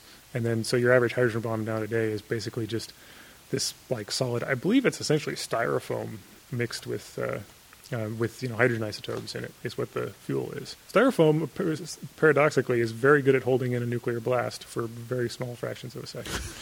So, a nuclear blast in a to-go cup. Essentially, yeah. Yeah. And there's something called the Teller-Ulam convention, which is kind of like a nuclear spark plug. That's what kind of starts it off. And it is just kind of like a piston made of this styrofoam stuff full of hydrogen isotopes with a little atomic core in the middle of it. It wouldn't surprise me at all if the world ended in styrofoam. It's an evil, evil substance.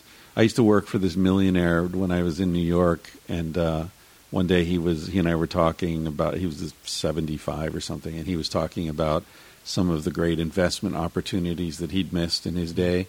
And he told me about one day a guy came into his office looking for some startup capital, and he had this idea for these cups, these styrofoam cups that people it holds the heat, it holds the cool, it's like its own insulation, and you can form these cups.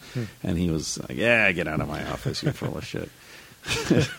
And then he looked at that like, what a lost opportunity. And I looked at that like, God, I'd be so ashamed to have funded the proliferation of styrofoam throughout the fucking planet. Well, it's interesting because, that came from a time when our concern was to make something that lasted long enough. And, nowadays it's a problem that it lasts too long. Yeah. It's kind of an interesting problem to have. Good historically, point, yeah. If you think about it, things always wore out, and now we're afraid that it doesn't wear out. It doesn't go away. Yeah. Plastics. And it's even funny how plastics have like there's low quality plastic now, and you look at something from the 50s or 70s or whatever, and it's like, wow, that's good plastic. Yeah. That's back when they made quality bullshit. Yeah. All right. So you're young. I don't know how old you are. What are you, 30? I'm 30 exactly. Yeah. Yeah. Okay. You're a nuclear physicist, but I could guess your age. You see yourself doing this long term? You want to like get into styrofoam cup production, or what's your future? Well, so I got into this from a young age. Yeah. I built my first little fusor thing, which is the simple version of an IEC in high school. And just sort of so in high school, you're building a nuclear fusion device. Yeah, and actually, you're a fucking nerd, aren't you? Oh yeah, you're ultra nerd. Just play video games all day and read sci-fi. Push my you got glasses laid up. occasionally. Yeah, it works out all right. I'm married. Well, so. actually, you got that covered. But being a nerd, you're lucky. When I was a kid, being a nerd was still like low totem pole stuff. Mm-hmm. But probably by the time you were in high school, being a nerd was kind of cool. Steve Jobs was famous, and I think it was kind of right on the edge of that. It was getting there. It didn't start out that way early on. Right. I was kind of the wrong kind of nerd, though. Oh. I'm the pure science nerds are not as common as like computer nerds nowadays. Right.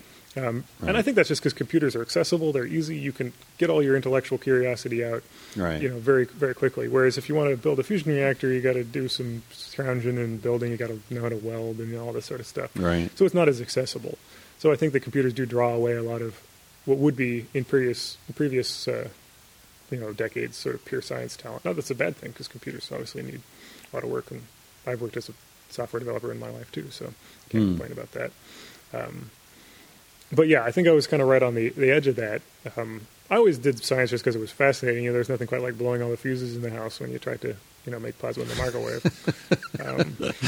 Were your parents cool about that? Or?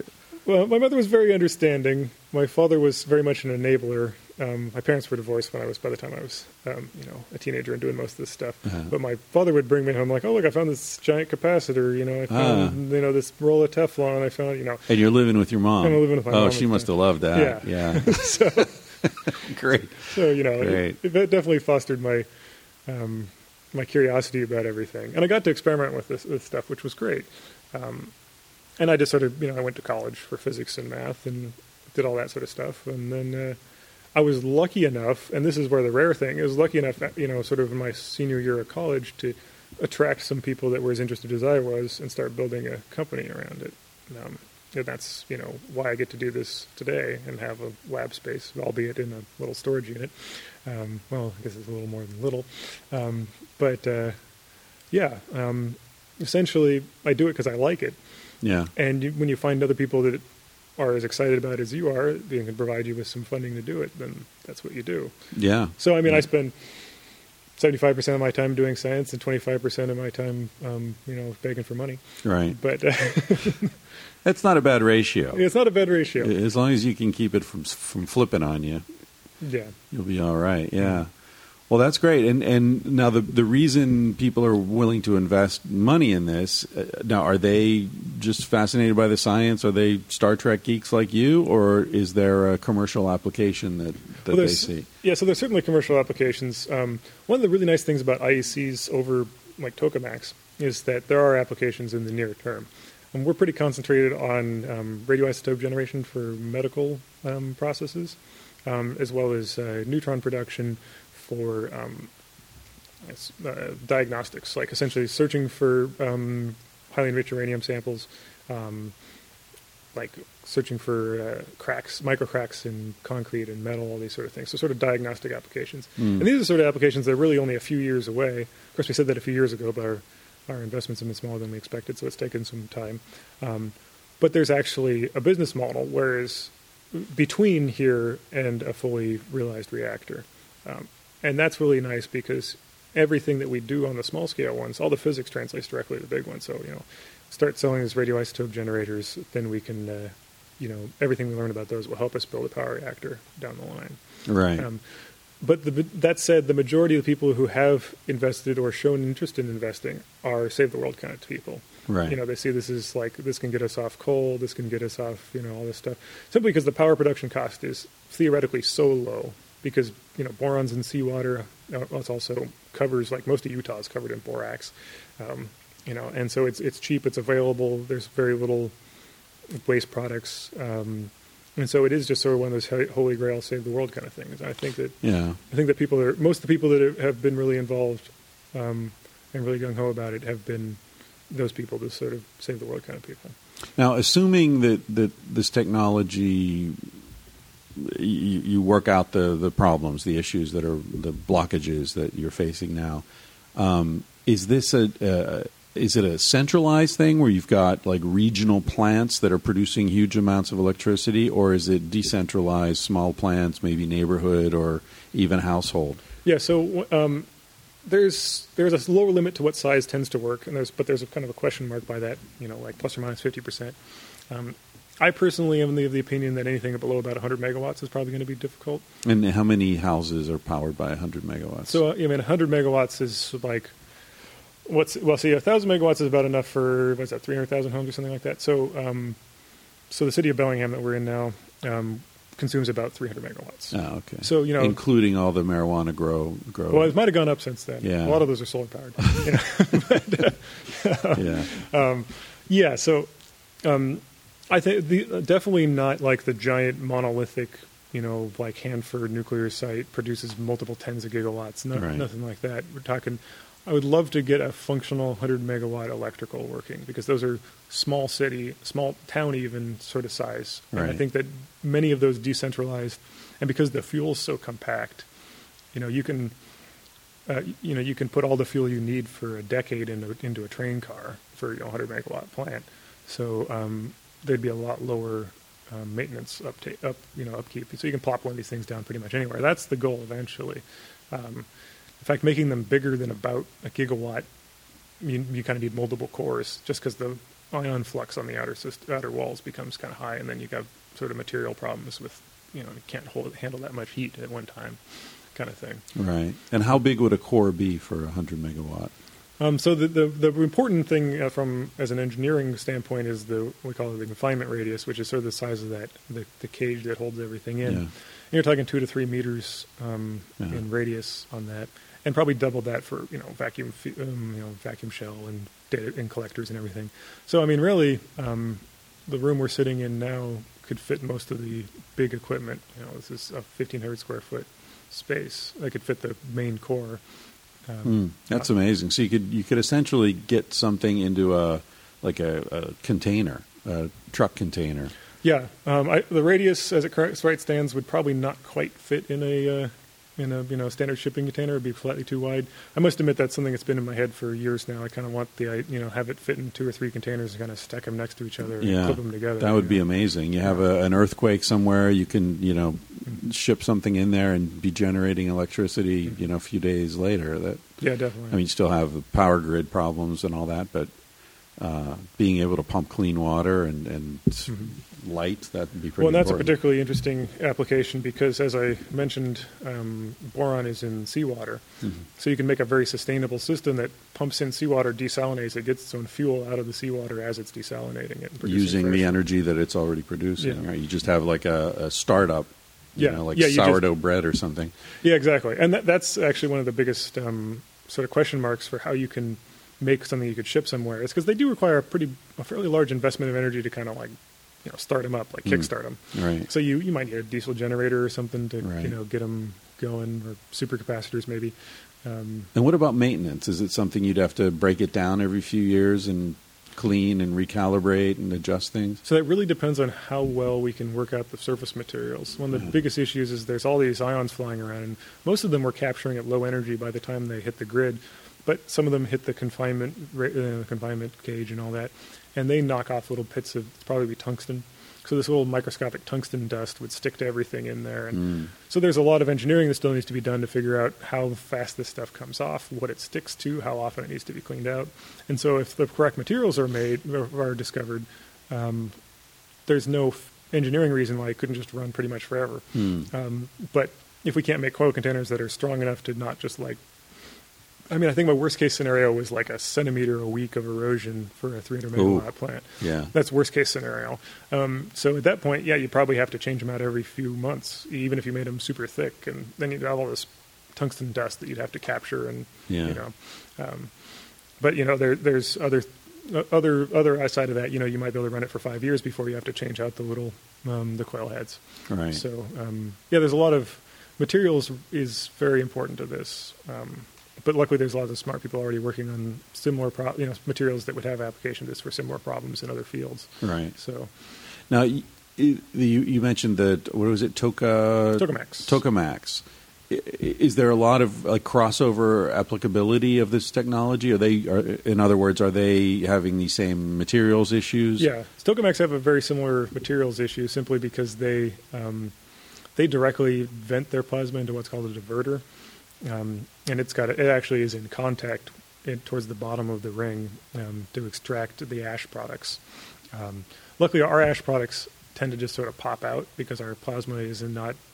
Well, there's a difference between burning plasma and ignited plasma. Our plasma is intended to be burning, i.e. stuff interacts in it and then comes out, but we don't have any need to subsequently keep that heat in. Any heat that's produced through reactions, we let back out, collect, turn back into electricity, and then put back in. Whereas a tokamak is supposed to be ignited, which it's just sort of like a charcoal briquette. It's sort of producing its own heat to keep its own burning going. And so they have to get the ash out at a very controlled rate. So these diverter plates, I believe the heater is using some sort of specialized form of graphite, but I've heard talk of liquid lithium walls and all this other complicated stuff to make that work, just because the heat load's so large. But everything being equal, a tokamak is going to be a lot higher energy than this similar magnetic IEC system, so a lot of the energy constraints are higher. That said, they are definitely doing a lot of materials research that benefits us as well. So, and is that publicly available? For the most part, yeah. Really? That's cool. And is there any defense funding in this area? It seems like there probably wouldn't be. So one of the you'd love to run a aircraft carrier on this. Yeah, and certainly the U.S. Navy was very interested in this technology from didn't they actually pick it up till the early 90s through the mid-2000s, and then again very recently under Dr. Broussard, who was the sort of inventor of this category, and then later under Dr. Park. The Navy funded this for some time. Their funding lapsed a number of times, and most recently lapsed just, I believe, last year, and they haven't received any further funding. A lot of that is because there's some sort of, and I can say this not working for any sort of government body, the DOE has the charter, the Department of Energy, to work on fusion. And they get kind of upset if any other government agencies start working on it. Really? So, when the Navy starts working on fusion, the DOE says, hey, that's our deal. And the DOE, they've been putting all the fusion energy towards the NIF, the National Ignition Facility, the laser-based fusion thing, which failed and did not achieve ignition, even though that it was its job. And it's generally been considered kind of a big, boondoggle. Yeah, big boondoggle. Yeah, that's the word I was looking for. Yeah. So the DOE was putting the majority of their fusion funding towards that. Is that the one in Texas? I believe that one is in California. There was some huge particle accelerator type thing they were going to build in Texas. Yeah, that was the superconducting super collider. Yeah. That was going to be something the size of the Large Hadron Collider in Texas. It was going to be done by the mid-'90s, but they never finished it. Never happened. But they started it? Yeah, they broke ground, and then, I don't remember, it was a few months or a few years later it got canceled. It was essentially one of those, the previous president says, hey, let's do this, and the next president's like, yeah, okay, let's not do it. Yeah. So what do you think about this from a science point of view, right? You've got these multi-billion-dollar projects going on, Switzerland, France. You mentioned the boondoggle here in the United States, of which I'm sure there are many. And yet here you are doing essentially a lot of the same science, possibly, or from your perspective, probably with commercial application within a few years, in a small, humble facility in a warehouse in Bellingham. Mm-hmm. What's going on with these billions of dollars? Is that poorly invested? Should they be funding a bunch of guys like you instead? One or two or three of whom are going to have these amazing breakthroughs. You know what I mean? In other words, do you think research seeds should be just cast far and wide and see what sprouts, or do you think that this highly focused, highly invested research is a smart way to go? Well, I can see both sides of that, because obviously, from my perspective, I'd like more funding, but I do understand also that I'm just as likely to fail as anyone else. So if the government were to suddenly show up and give me $100 billion and say we need this in 5 years, I don't think I have a better chance than anybody else. Right. In the whole scheme of things. That said, I think the issue is agility, technological agility. When something starts to be shown not to work, it's important to be able to shift attention and direction. If you want to talk about the Manhattan Project, there's many examples of technological agility in that, while still having staying power. Because the problem with lacking staying power is fusion in the U.S. There's this thing that everybody says fusion's always 10 years away, or 20 years away, 30 years away, and that's essentially based on this study let out in the I can't remember if it was 73 or 77, where they essentially laid out how many years it would take to reach break even with this level of funding, with this level of funding, and this level of funding. And with the highest level of funding, they said 10 to 20 years. And then with the middle level of funding, they said 30 years. And at the lower level of funding, they said pretty much never. We'll continue to do interesting things, we'll continue to learn stuff, but chances are we won't ever actually achieve fusion. And it's that level that the U.S. fusion spending has been at since then. So is that because at that level you can do interesting theoretical work up to a point where you need to invest a lot of money in building a device that you just can't build without that money to take the next step? Yeah, to some extent. I mean, a lot of it is that, like the ITER is a great example. This thing's tossing tens of billions of dollars. And that needs to be done, because that's the only way to really, in the end, find out whether a tokamak is viable or not. And technologically, we could have started building a tokamak of that size in the 80s. But it's because the funding has been so low, there's been all these intermediate devices. They've been very, very careful in order not to fail between now and then. The Joint European Torus, the JET in Culham, they got to nearly to break even, like more than a decade ago, like a decade and a half ago almost. But that machine was not as big as they wanted it to be, and they had to be careful not to destroy the machine while running it and all these things. So the problem has been that the funding's never been really high enough to do the Manhattan Project thing and just say, I don't care what it costs to do it. And so fusion has been limping along, and even the ones that have been more highly funded, like the tokamaks and the stellarators, have never had enough to just go for it and find out whether it works or not. So, I mean, if I was in charge of policy, obviously you want to throw money at the ones that are the most promising. And those, for the most part, are the ones that are the most funded now. But you have to have the agility to know that, okay, so right now one of the big problems with tokamaks is edge localized modes, ELMs. They're essentially these long period destructive oscillations that release a lot of energy, and the plasma cools down, and it's bad. And we don't know exactly what sets them off with what frequency. And there's models, and some of the smaller devices cause them. But pretty much when they build the ITER, if ELMs happen every 15 seconds, it works. If they happen every 5 seconds, it doesn't. And that's just a question that needs to be answered. So the thing, what I guarantee will happen is if ELMs are a problem, people will stop working on tokamaks for the most part, or they'll try to find some other way around. They'll fight for Spiromax or something like that. But there won't be this sit down and really look and see how big the problem is. What should we do? Which other technology should we look at? And that's what I think has been lacking. When in the 80s, when funding finally dried up and they said, okay, we can't afford these mirror experiments anymore, they just stopped doing mirror stuff. In fact, mirror stuff disappeared so much that it's even difficult to find a lot of the research online nowadays to learn about how magnetic mirrors worked. And the people who worked on it went into other fields. Magnetic mirrors? Yeah. Wow. Mirrors versus continuous fields. That's a magnetic mirror is another type of open field line configuration, similar to the one we're working on.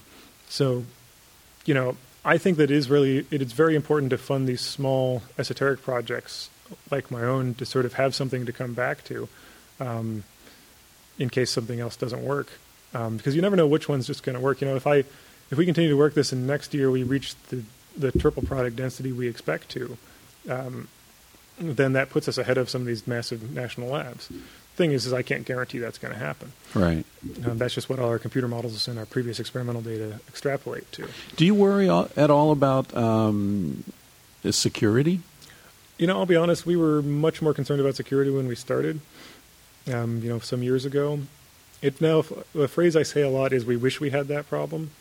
You wish you had Chinese agents like snooping at the garage door here? Well, we wish we were important enough for that to be a problem. It's like we always talk about, people, like, are you worried about some outside investor coming in and buying you out and taking you over? And it's like, we wish we had that problem. Yeah.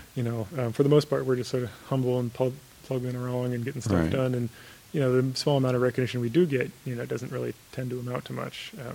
But, if you're developing these technologies that could, within a few years, put you in, as you said, ahead of some of the national research facilities in certain elements of the science, couldn't someone hack into your computers and steal that research? Oh, certainly. Yeah.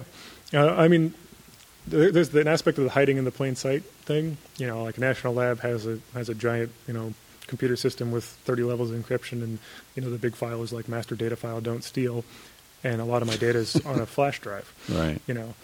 So to some extent, it would be easier to steal from me because all you'd have to do is pickpocket me while I'm going to the gym or something. But on the other hand, if it's just on a flash drive somewhere. Right.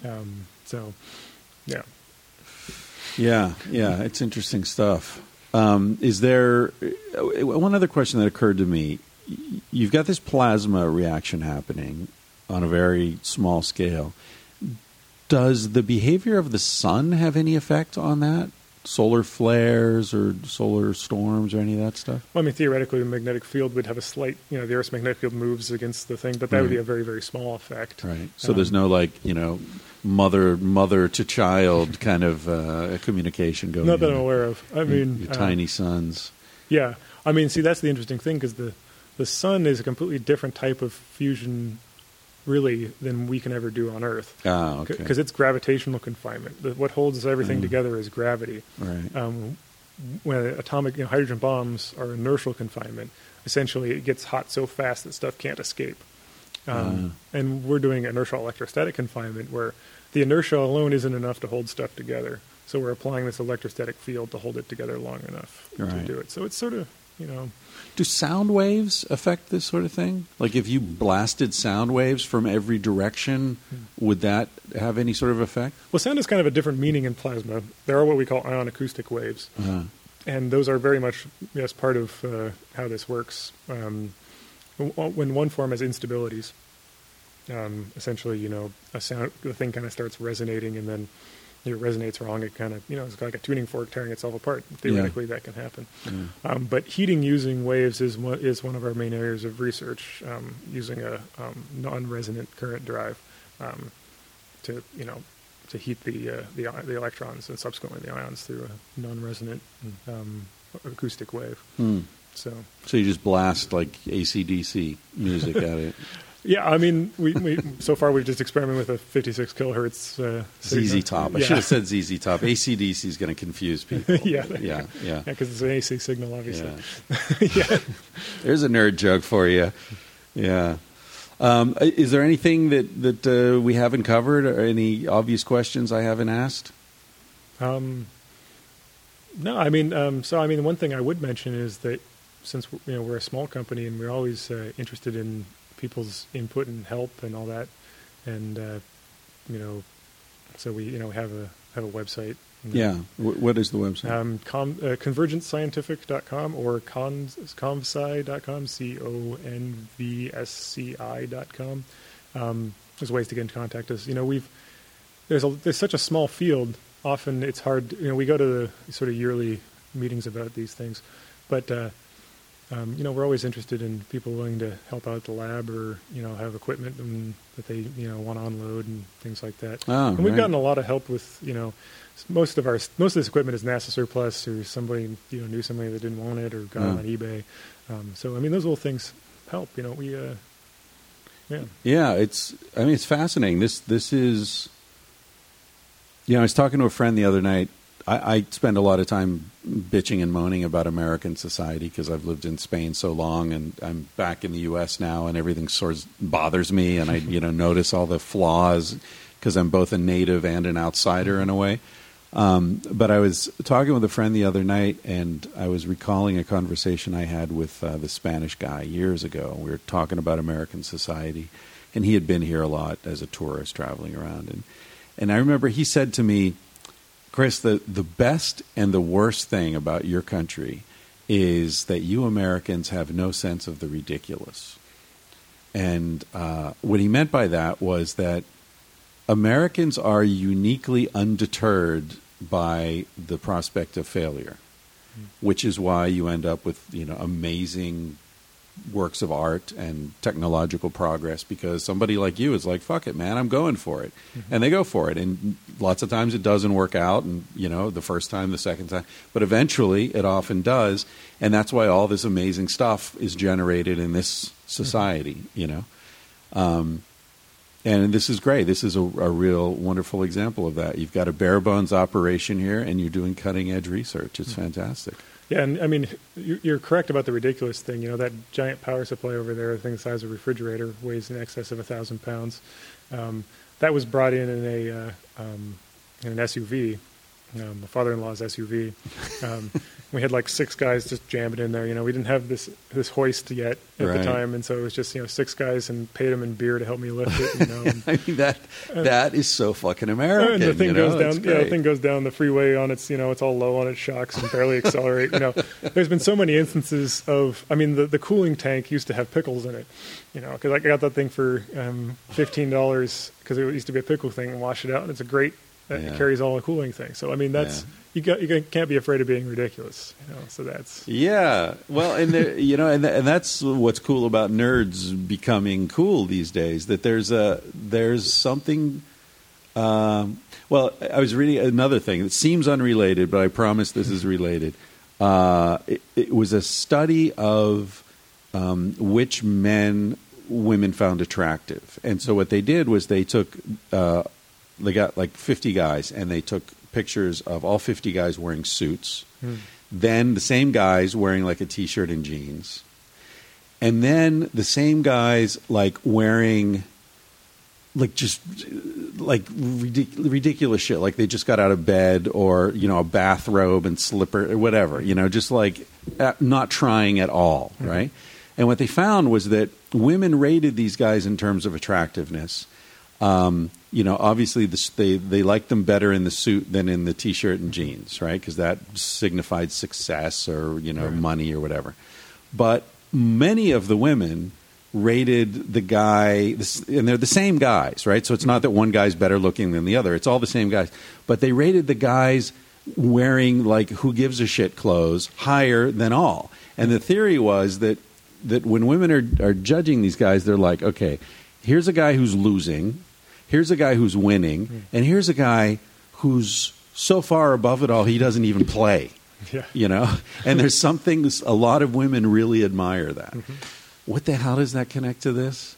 The nerd thing, right? Like the being in a position, both in terms of your self-confidence and also your ambition and your creativity.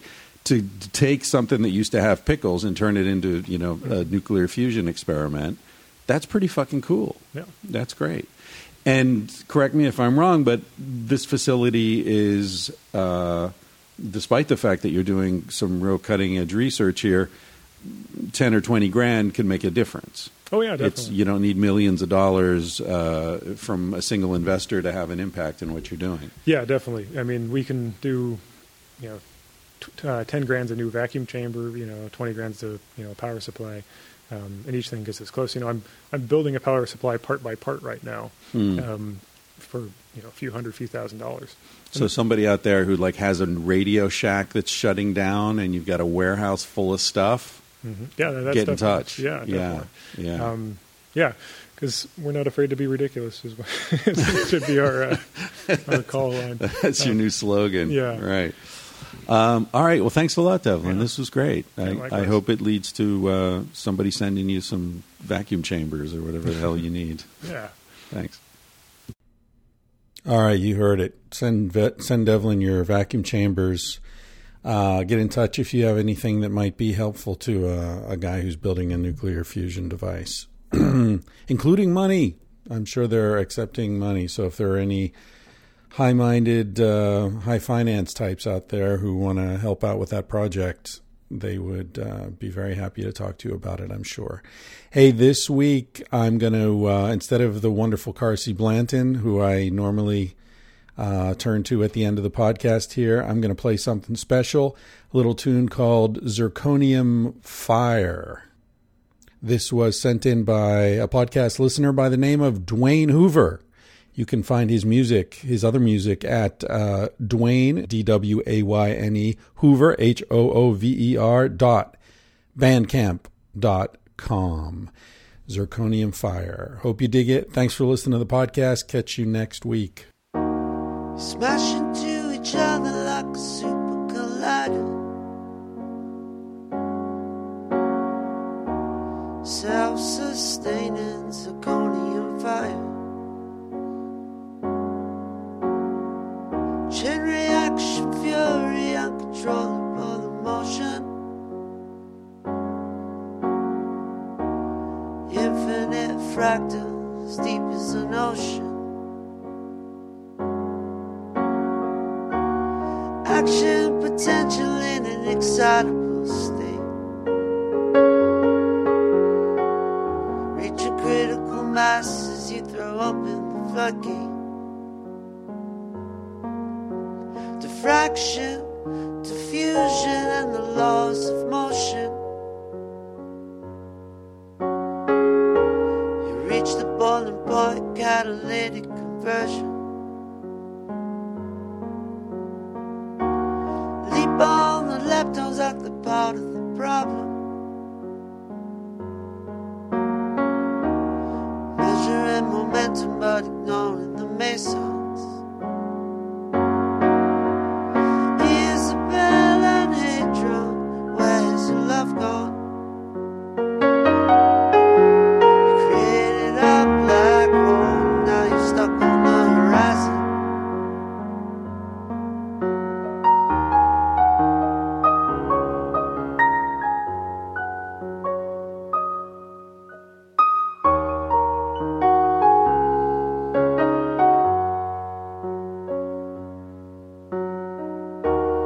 Energy is matter, matter is energy.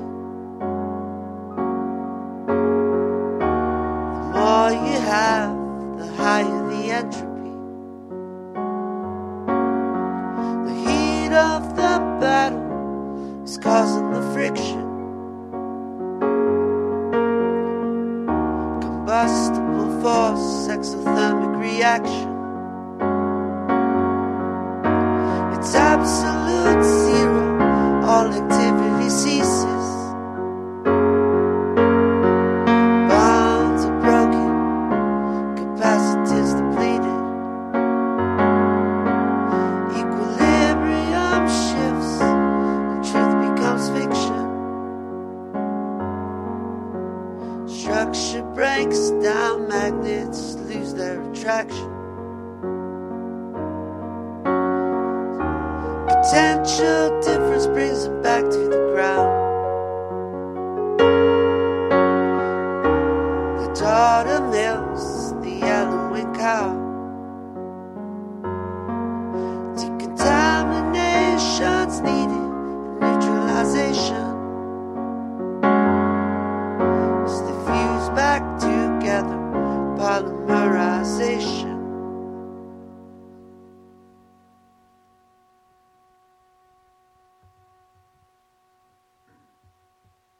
Absolute zero, all activity ceases.